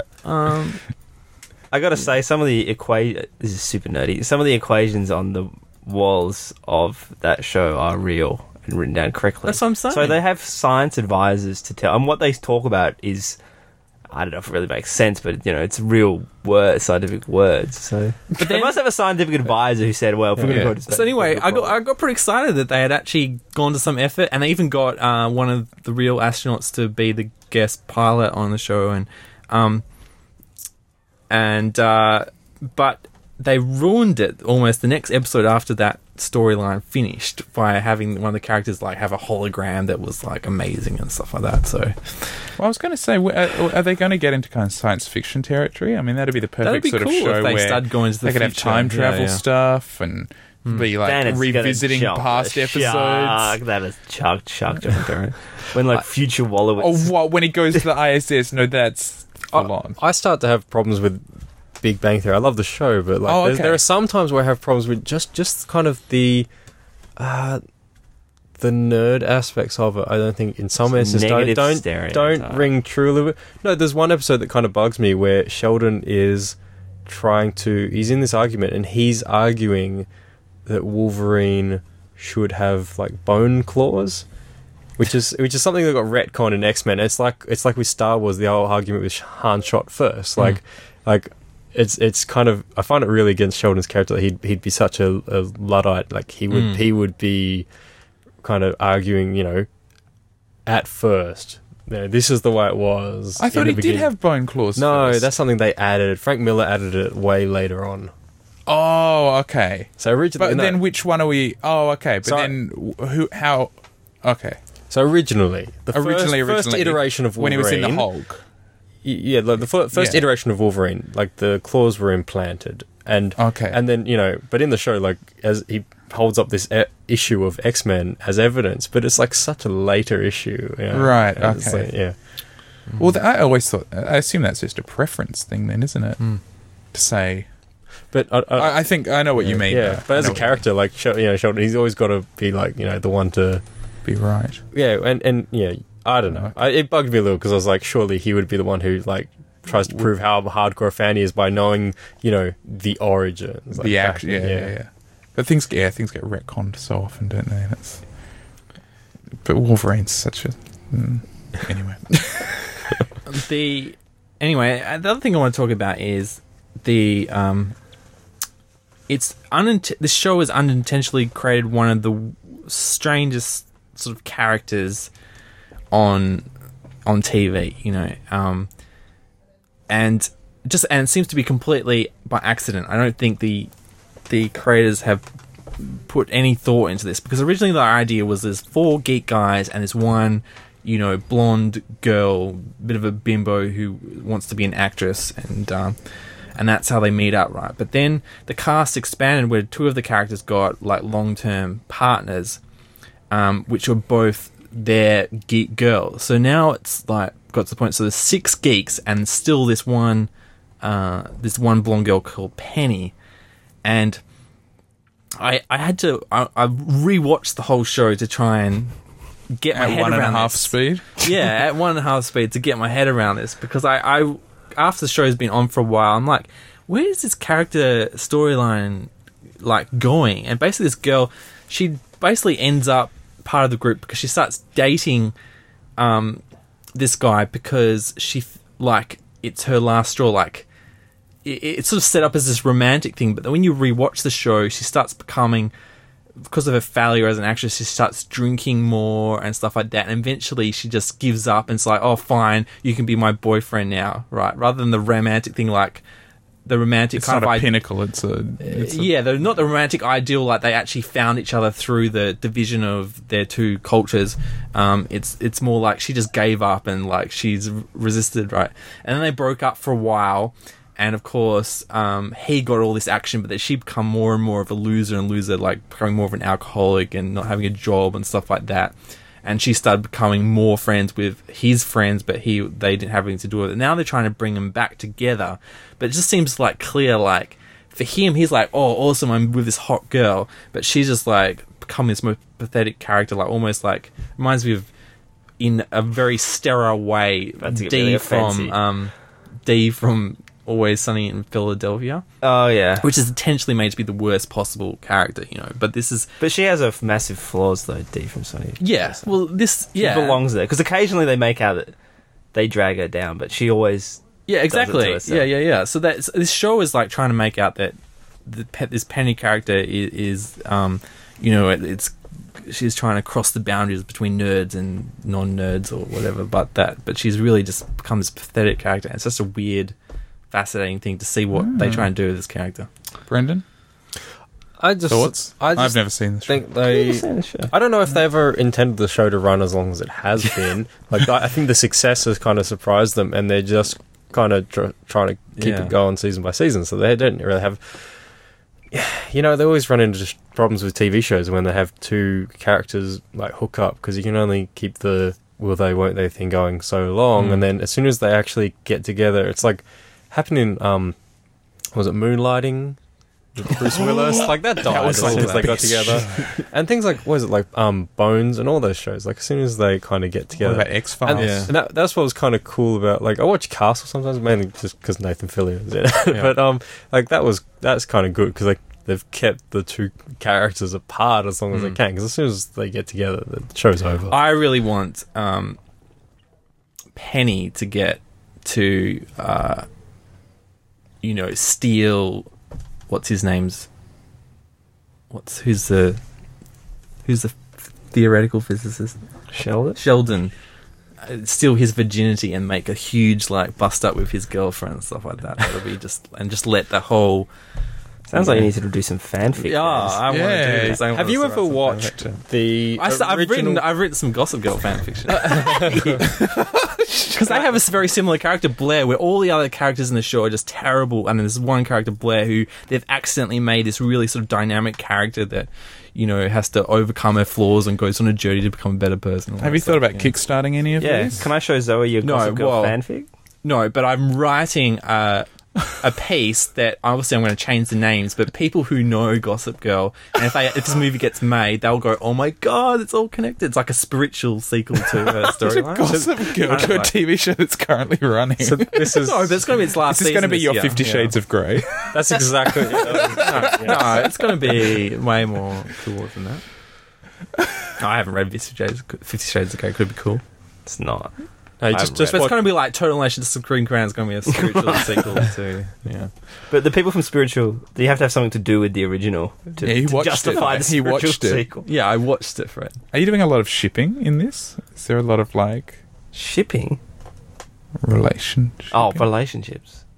It's where you as a reader really believe in a relationship between two characters that's never going to happen and isn't meant to happen. So you just make it happen in your own work? Yeah, so often in fanfic, Is that the term? Yeah, Draco and Snape are totally having it off. They're meant to be lovers. Yeah, and it's no, they're not. No, it's not going to be like that, but it's a bit like that. No, just a little bit. But I do want to do that with other things, though. Oh, yeah. But not this, like Becca? not the Gossip Girl one. I want to do a Becca one with... No, well, lots of people... Okay, so, I'm like a Jane Austen fan, and lots of people do this. They try and take some of their characters off and try and do spin-offs, as fan fiction, but I have an idea that's way better than all the others. Because I tried to read some of those and just... Is it like Pride and Prejudice and zombies? No, it's like that, but actually good. And no zombies. Oh. You're gonna write it in the style. In the style, yeah. How did we even get onto this? Oh, Big Bang Penny Theory. you were talking Sorry. about from Big Bang. Oh, yeah. So I was trying to transition to science here so we can keep moving on. Yeah, so is that a girl thing or what? Fred? What? No, Is we what a got girl some thing? follow-up, okay? So last episode, we were talking about... Gravity? Yeah, we were talking about... Is that a girl thing? Trying to work out what height you have to be to feel weightless. Like what height off the ground after that Red Bull space jump thing. So this Mad Hatter wrote...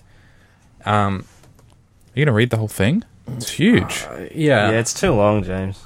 Well, Fred... But first of all, thank you, Mad Hatter, for Thank you writing very to much. us. He ran into a lot of trouble to answer my question. Yeah, it's really accurate. But Well, basically, he's trying to work out at what really height. Yeah, because I mean, the question is that obviously you're never going to be perfectly weightless, like zero gravity, right? Yeah. But what point, say, if you're the idea being, what point if you were setting up a space hotel, how high would you have to build it off the ground for your customers to go, hey, I'm enjoying this zero gravity, you know, without being in free fall? And so he answered this question. what was he saying? It's beyond the kind of orbit of the moon. No, he's basically saying that you can, at some point, it'll... But at what point does the human body just sort of go, whoa, So I'm he's saying, weightless? so if I Exactly. built a tower 36,000 miles tall and stood on top of it, I would be 40,000 miles from Earth's center of gravity instead of 4,000. I would weigh, and I would weigh 2.6 pounds instead of 260 pounds. And he says, but is that weightless? That's up to you. That's up to the customer side. Like, that's ultimately what you're doing as a business. When you set up your hotel, you just say, we guarantee less than point...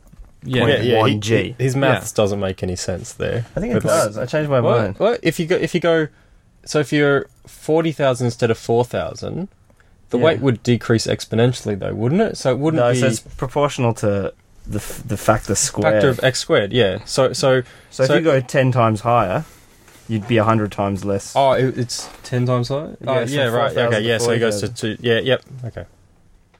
I've But said sometimes before, when I've it's been laying down watching something or reading a book and I sit up really quickly, I feel weightless. Yeah. So you don't even have to be on the second story of It's a like building. sometimes if I drink heavily, so everything's spinning around and like Well, you know, there you you're in go. orbit or something. Whole bottle of vodka guaranteed to make you feel weightless. Well, yeah, it's just whatever distance you have to be Yeah. in orbit. Really, as long as you can get it in orbit, You'll be fine. it'll be effectively weightless. So is someone suggesting we build a space hotel? They already have. No, well, because obviously the problem that comes up, the reason we brought this up last week is 'cause everyone, when you ask this question, what height do you have to be if you're weightless? And then, like, well, everyone says, well, technically, at some point you're going to feel gravity from some body in the universe, no matter how far you are away from anything. You know, there's always going to be something dragging you in. But that's not, doesn't really answer, I think, I don't think it's a question of free fall because aren't satellites several hundred kilometers from the surface of the Earth? How high is a satellite? yeah, but he was also saying that if you built a tunnel under the Earth that was, and you could orbit inside it and basically free fall inside it at going at the right speed, so you're in a state of free fall without touching the other side for a long time, Yeah. you would still feel weightless. You Just would. as like the vomit comets, you can take the planes and feel weightless by doing certain revolutions, right? Yeah, but that's all orbiting is. You could orbit. Oh, is this true? You could orbit this far above the surface of the Earth and feel weightless, I think.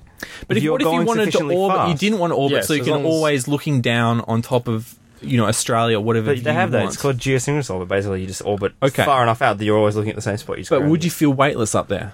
That's the whole point, I think. And this is, I should know this. I have visual fits. But it's like if you're in the space shuttle and you're orbiting around, you feel weightless because you're basically constantly in free fall, and so there's no net gravity on you.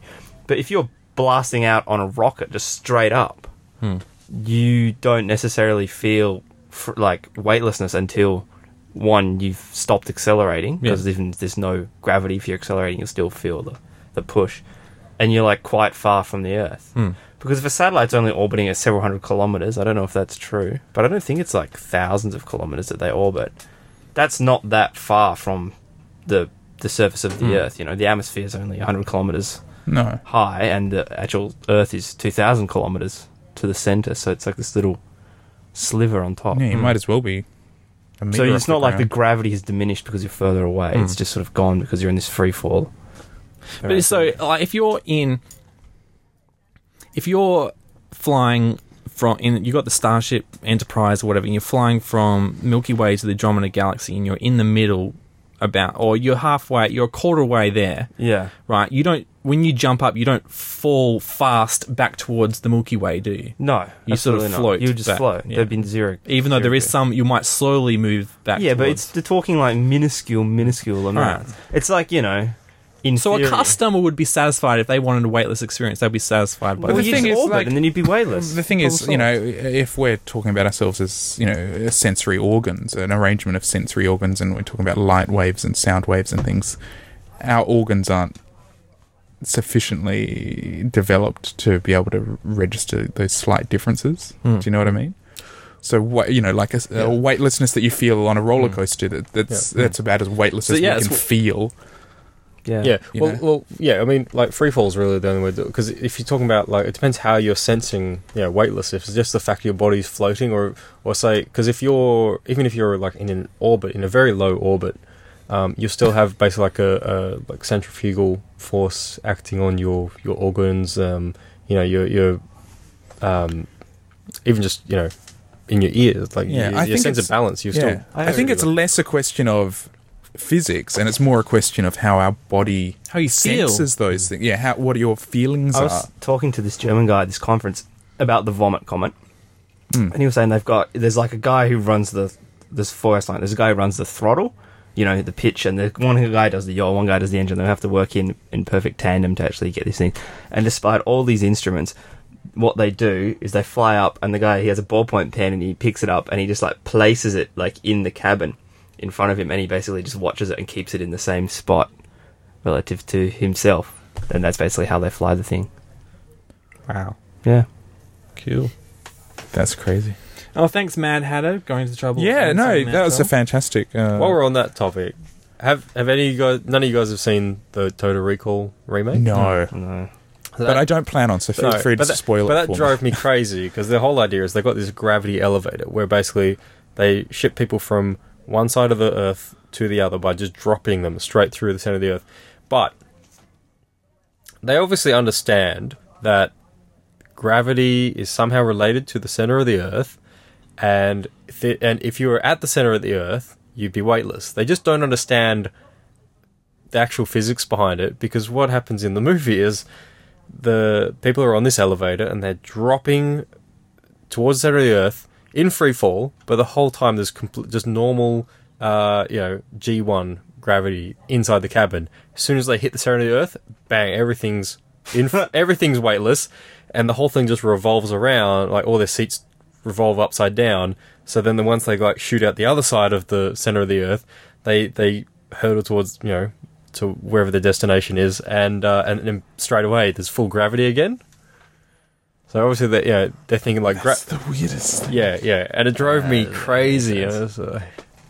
But why do they have a tunnel? We've got a perfectly good way of getting people from one side. But you of could the just Earth to drop the them, other. I think. As long as there's no air resistance, if you drop them, they would Yeah. just go all the way theoretically. through the end, and you just like catch them. Wouldn't once No. you get past the middle, it start to pull them Yeah, back? exactly. Yeah, so it's like Well, a harmonic you- potential. you but would- you would- still works. Yeah, you would hit like terminal velocity, and then once you pass the middle, like So you have gravity to be would some start. height off the ground to make up the difference on the other end. But you just give it it's like a swing, right? You swing back and forth, but you just give it a Yeah, little but every push time and you go up, that's why that physics experiments they do in class where the guy throws a pendulum at himself and it never hits him again. Yeah, exactly. But if you can't- gave it a you couldn't little even- push, it you would couldn't just even come give them a out. push, because once they'd hit terminal velocity, they wouldn't keep accelerating. No, if there is air resistance, right? But let's Yeah, say you right. sucked all the air out of the tube, they would just accelerate towards Alright. the middle, and then they just keep Well, there's going through obviously the end. air in the tube, because at some point they climb outside the elevator, and it gets really absurd. But you could just put some engines on. I wanna see enough this to movie count now. for that scene. I want to see this. How bad it is. Bad interpretation of how gravity works. Yeah. Do they mention at all how the tunnel was made? No, you just meant to forget that and forget how they don't melt when they go through the center of the Earth. Yeah. But yeah, I think I have a really I have hurting a my problem, and I was reminded by this by Looper as well. There's like all these filmmakers who come up with these really creative things because they understand the basic theories behind science, but not the actual logic. And so they come up with things that are terribly creative, but actually make no scientific sense. And I found a lot of the time travel stuff in Looper was the same. They come with that's why they have that cool some scene with Bruce Willis where he's like, you can start drawing diagrams with straws and fuck that. And but that's a cop out. That's such a cop out. But they wouldn't even make any sense. Like they actually shot his explanation. They just cut out the good because I don't think you can. But the stuff like every time travel movie, they lay out the rules. But you of hate time a travel. timeline for just saying. No, but that's different because this is just like forget about it. Just don't even worry about it. It doesn't make any sense. Timeline is like it's quantum mechanics, so we do this stuff. Yeah, but then just forget about it. But science fiction so probably hasn't been invented yet. So how could he explain it? He would have to invent the thing. Don't invoke something that has an explanation and has rules, and then say we're not going to obey them. Make up something else. That's the thing like Looper. Like they basically they lay out, they imply rules for how this all works. Yeah. And then ignore them. Like they absolutely contradict their own rules they've implied. This is why the problem I have with Looper is I think I just don't like any time travel stuff at all. I'm always nitpicking and going... What about Austin Powers? I watched that last night. Was it 3 or something? Yeah. 2. I watched it 2? Literally last night. Because that's what comes to mind, where he's sort of going, oh, time travel, and then, whoa... He's like, oh, don't worry about it. And then he looks into the camera and he's like, and don't you worry about it either. And it's just like, I mean, it's a completely different type of film, obviously. But yeah, as long as they set up what are the rules in this film, that's fine. But it's I can even deal can with you change the past? Yep, that's all right. Yeah, you can't change the past? I still can't that's enjoy right. it. I still go, fine, you've set the rules, but I don't... The problem I had with Looper was they set the rules and then they actually broke their... Like halfway through the movie, they changed their mind of what the rules were. Yeah, right. Because, like, even the Back to the Future, like, he's got a photo and the photo's slowly fading as he's failing to get his mum and dad to hook up. Which, and it's sort of like, that doesn't make any sense, but, okay, that's the way you're going to do it. I kind of love it, because it's kind of funny, because you're like, well, there was a tombstone, but now that guy doesn't die, but the photograph still exists because for some reason someone in the past still took a photograph of this patch of dirt where the tombstone theoretically would have been an alternative timeline. Yeah. Or like, his hand starts slowly vanishing. It's like, okay, that's your rule. That's fine. Yeah, well, that's what that's what I'm saying. It's like, as long as you've got your own system and it's consistent. Yeah. But the Terminator movie is like, they're fine because like it just gets the ball rolling, and then you don't just sit there and go like, why didn't Skynet just send the Terminator a minute earlier and just learn their lesson and just go back a little bit earlier and shoot Sarah Connor 5 minutes before that? Yeah. That's exactly right, yeah. But that's fine, yeah. You sort of you get swept up in it. As long as you can get swept up in it. So if you make a bad film with good logic, it's crap. But if you make a good film with bad logic... I'm having serious deja vu. I think we've had the exact same... We've talked about time travel lots of times. If you'd like, we could go back and listen to them. Travel back and forwards.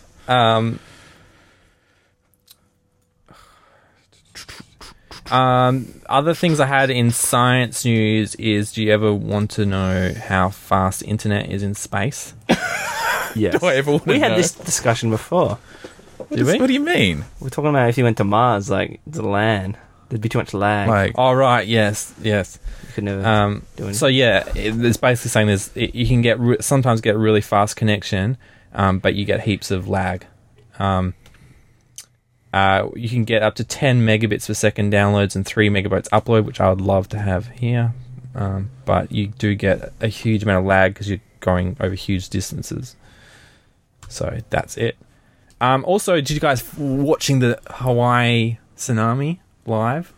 No, it freaked me out a bit. Yeah, well, they had, because I was tuned into the Hawaiian stations, like, their cameras fixed on the beach, and everyone was like sucked. And some people were like, screw it, I'm going to be on the beach and die. And it was such a real surreal thing. Like, is it coming? It's due to come at any moment now. But then it never came. Nothing. Huh? There was nothing. There was like a 1 meter rise and swell or something, but there was no wave. But just the anticipation is one of the most exciting pieces of TV. Has it hit Manhattan yet? No, but it did it's going to hit Manhattan. No, that's the hurricane. That's a separate incident. Oh, okay. Now, one place that tsunami did hit was Crescent City, California, which turns out to be the tsunami capital of the world. and basically every tsunami in the Pacific Ocean just hits this one city, and it's like it got it's been totally destroyed back in like the 60s. It got hit really badly in the Japan thing last year, and yeah, obviously just the place it is in the Pacific Ocean, just everything, it gets hit there all the time. And they're not going to just you'd think they'd move away and pull just the pin say, on it, hey, just be like, you know, all right, we let's ride tried. it out for the next 50 years until the next one comes out. You know, maybe you'll be dead by then. Who cares? But yeah, I'll put a link to Crescent City in the show notes. Crescent City. Well, good luck, Crescent City.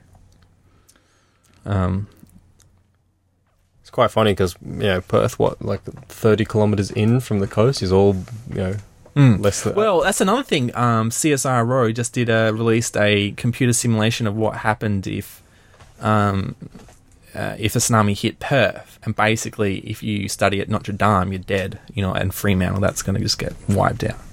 Well, most of it, Perth's all on a coastal plain, so all of it will pretty much just get wiped. Yeah, the Swan Coastal Plain. Good luck. I heard It's got to live beyond the Darwin Scarp. It's quite interesting in Wellington because it's all hills around the coast, and they go out and they've got these blue lines. They might you'll have a suburban road going up a hill, and at a certain point, they've painted this blue line on the road, and the top edge of it is like in a wave pattern, and it's the tsunami safe line. So theoretically, if tsunami, I don't know how they know the average size of tsunami, but theoretically, that's how high the water will hit. Wow, so they're like, if you want to get to high ground... Yeah, go above this line, and theoretically you'll be safe. Wow, that's clever. We don't have any... Do we have any disaster... Bushfires? But they don't tell you what to do. I guess they do. Fight or flee. Yeah, fight or flee. Turn your air conditioner's fan off, but leave the water on. Oh. Really? Because the fan sucks in the ashes and it sets your house... roof on fire. You just get out the garden hose, don't you? Yeah. Yeah. You wet your roof. Or you scuba dive in the pool. Surely during the Cold War, Perth must have had some sort of plan in case of nuclear. Oh, Because you used to have civil defence shelters and all that sort of stuff. And air. Do we even have air raid sirens? The modern building at Perth Modern Yeah, I heard. was That's designed to be a hospital if there was a Cold War. Actually, that's true. I Yeah. remember hearing that. That's Oh, why it was. wow. You remember how Yeah. it was like really big corridors, and all the doors were like these big those sliding doors, yeah. so that they could take the overflow from PMH in the case of like a natural disaster. Shit, that makes perfect sense. Um, Wow. Now that I think about it, it's hard to imagine it not being a hospital, Yeah. almost. Yeah. There was That's weird. Yeah, I went to Trinity College in the city, and there used to be... So Trinity's the boys' school, and there's Mercedes, which is the girls' school. And during the Second World War, there was actually a tunnel system linking the two schools. Was it used for and it hijinks was- later on? Well, see, everyone went looking for it, but what no one seemed to remember was like the college, like in the war, at the time of the war, it was called CBC Perth. Everyone looked for this tunnel and where it could be. No one stopped to think that in the 60s the school was relocated. That's great. Imagine you're a boarder and you find the tunnel that goes to the girls' school. The thing that was amazing, though, when in the 60s, when they relocated the school, they had 3 different locations. Like, one's where it ended up now next to the cricket field, but one of them was in the middle of Harrison Island. So the school would be like Alcatraz, just on this Yeah. island in the middle of the river. The state library was originally, at one point, and the state museum were both proposed to be on Harrison Island. They were like, yeah, this should be the cultural centre. I don't know who came up with that idea, but it got shot down. we don't have time to talk about it today, but I actually have been reading up about lots of old Perth building stuff, but I'll talk about that now. Or maybe next episode. week we can do a heritage episode. And there's some interesting things about, where stuff is now. Because I think next week is Heritage Week or something. Oh, tomorrow I is think so. Halloween as well. I don't know if we have any Halloween stories to tell. I think it's tomorrow. No, it's the next Wednesday. Is it? I can't remember. 31st. 31st. Oh, does October have 31 days? Yes. Yeah. Wow. Yeah, that's why it's so spooky. There you go. Yeah, we'll have to Captain come up King. with ghost stories. I read a ghost story when I was in Melbourne. What are you going to tell it today? This will be like a... Oh, okay. I'll put it in the show notes for next week. It's called Ted's Cave Story. Halloween's... No one's going to care about Halloween next week. What? Isn't it next week? No, it's tomorrow. Wednesday. 2 days' time. Oh, okay. Well, I'll tell you a spooky story. It's called Ted's Cave Story, and it's like a web ghost story, and it's pretty cool. Have you guys seen it at all? It's like a caving journal about this guy and his friend who like explore this cave. It's a website. Yeah. Yeah. If you look up Ted's Cave Story, and it just documents. It's just his diary that he kept as he was exploring this cave, and they're digging out this hollow, like this. They're cavers and they're using technical terms, but it's like a small hole that wind blows through, so you know it connects to another part of and you can go through, and so they dig it out and it's creepy. Yeah, it gets creepy. Does he die? And his No, he website's doesn't been die. left there as a Well, you should check warning. it out. It's scary. I don't want to. I hate scary things. I'm not going to. Yeah, So I probably deal shouldn't with have that. read it. I know you may. You'll never cave again. You're obviously Yeah. trying to make a zombie World War One film. Mm-hmm. Are you big into horror, or is it? Yeah, but I really kind of hate a lot of the stuff that gets made these days. Like, Like Paranormal Activity? What sort of horror do you like? What's the horror that you like? What I really like the classic zombie films because the horror doesn't come from the monsters. Like the zombies were just kind of like a metaphor for anything. It was just they were just representative of like the slow encroach of death, like this imminent demise. And it's really the horror came from the way that humans would turn on each other when faced with imminent death, and how these survival instincts would kick in. That's that kind of like horror that I really like, where it's really just showing But also- society collapsing, and And it's that slow death as well, because the zombies are slow and they're stupid, and you can hold them off for a while. I like the zombies that are slow and stupid. You can hold them off for a while, and so it's not just like, oh, quick, they're coming, oh, quick fight, boom, boom, boom, boom, boom. It's like, oh, they're surrounding us, and there's more, and oh, we got rid of 4 of them, but 3 more showed up this morning, and it's like this constant grind of torturous kind of Well, that was experience. that was the real kind of impetus that drove us that led to this project. Was we wanted to do a return to the traditional slow zombies.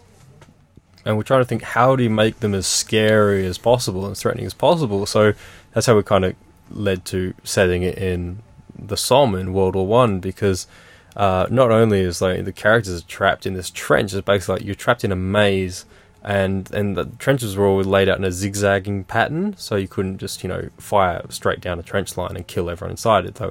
There's all these corners everywhere like a maze. So suddenly zombies could be anywhere, even though they're slow. Like they can just sneak up on you, and they could be anywhere. And and then the characters, nowadays zombies don't seem that threatening these days because characters always got machine guns and things. It's easy enough to find guns, whereas in that setting, characters all got like a bolt action rifle, and there's only so many shots in a magazine, and so and even that, like soldiers were issued like 3 rounds a day. So even if they're lucky and they hadn't seen action in a week, they only got so many rounds.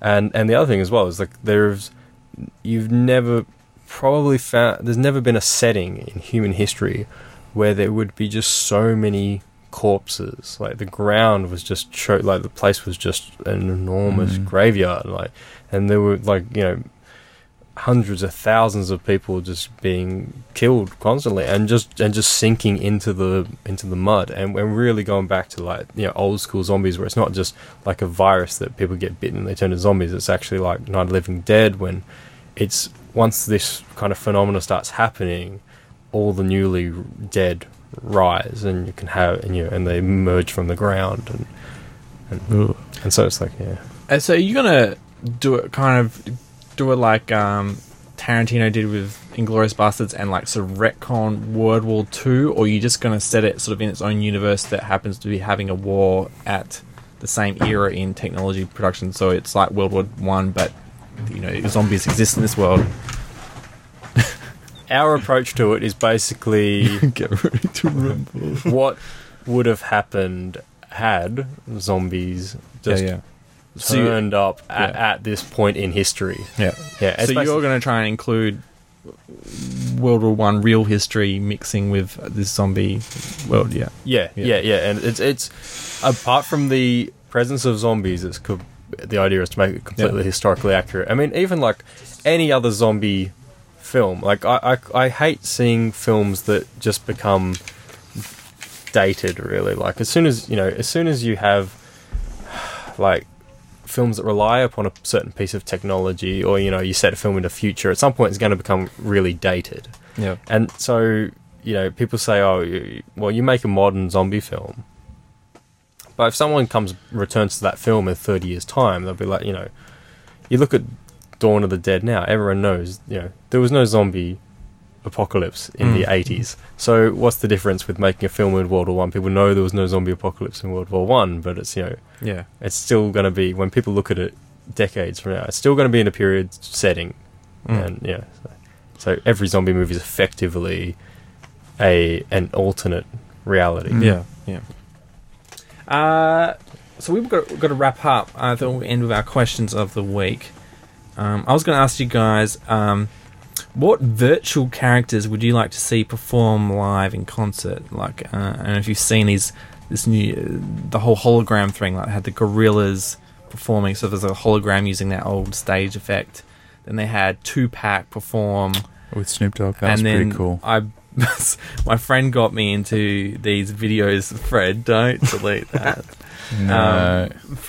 A friend got me into these this YouTube videos of these anime concerts where they've got like an anime girl singing to a crowd and everyone's like getting into it and obviously singing some J-pop. I was wondering if is there any characters, not just resurrected like Tupac, but any characters or anything like that you would like to see perform actually on stage as a hologram? Jem in a crowd? And the holograms. Jem? She was truly, truly, truly outrageous. Do you know Jem? No. Oh, it was an 80s cartoon. Alright. Like Barbie, except she was in a band. Like Josie and the Pussycat. Just like Josie and the Pussycat / Barbie, but I had a Jem doll. She was really cool, and it came with a cassette tape. So when you bought it came with a cassette, like a single, I guess it was. And you should look them up. They're really cool. Anyway, put it in the Jem and the holograms. Well, who better to... Good music, though? So what, you had to I don't know. dance along to the tape kind of idea? Oh, yeah, I guess. I don't know. Was it a good song? I don't remember. I wish I did. Yeah. I wish I still had it. It's probably on YouTube somewhere. We'll have to look it up. Oh, it'd definitely bring it back be. next week. Yeah, Jem and the holograms. Well, they were holograms. Fred? I can't think of any. A performer. But it could be anyone because it's virtual. So it could be someone that's dead like Tupac, or it could be a virtual character like the Gorillaz. I could watch a movie of these people. No, but you've got to be in the crowd and experience the live. Watch the movie in a crowd. Didn't you see Tupac?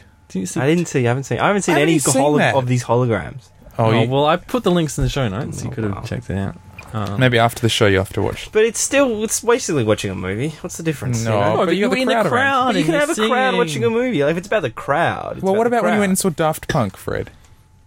Yeah, but I think they basically pushed play on their little and how was it? Spaceship. Yeah, it was great. So Daft Punk. Yeah. Yeah, but that was because of the crowd. That's what we're saying. But it's like saying who do you think would get the crowd? What holograms would get the crowd in? Tupac. I don't know. Tupac obviously did, but Biggie Smalls. Biggie Smalls. Okay. I don't know. There's no one that I'm just sort of. I'm having trouble getting past, like, I don't know, I think it's because it started with Gorillaz and I was thinking of like cartoon characters and things. I got stuck on you can pick anyone, it doesn't have to be the thing I got stuck in my head now is what was it, like in Donkey Kong 64, and they're all in a band, like all the characters in the band. I just think how great it would be to see like a Donkey Kong band doing a concert. They had some pretty cool beats though. Oh, the DK rap was awesome. Nintendo should get into virtual concerts, I reckon. It could be next big thing for Nintendo. Why not? James, what about you? Maybe like a virtual hologram fight. What, like going to a boxing ring? Abraham Lincoln versus Bill Clinton or something. Yep. And they can choreograph the whole fight. You wouldn't know who's going to win. Yeah, I can make it 3D. Actually, you're in the crowd. Like, you ever seen Epic Rap Battles of History? I have. I think. Yeah. Because there was one the other day where they had like Obama versus Romney, and then at the end it's Jefferson just drops in, like flies in on an eagle and shuts them both down. I was like, that's way. If they did a concert, like a hologram concert of like epic rap battles, all those, that would be a pretty cool compilation. I'll make that my own epic rap battles.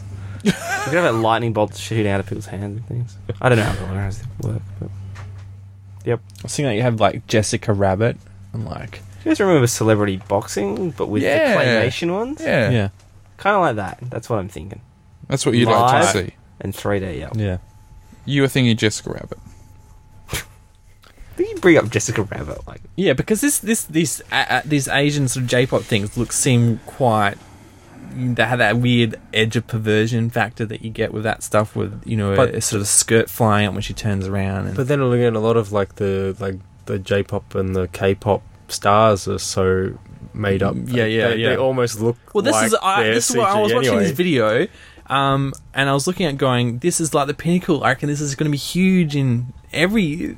People's going to be a virtual version soon. I wouldn't. The artist is just going to be the puppeteer at the back. Doing the motion capture performance, and I don't think so.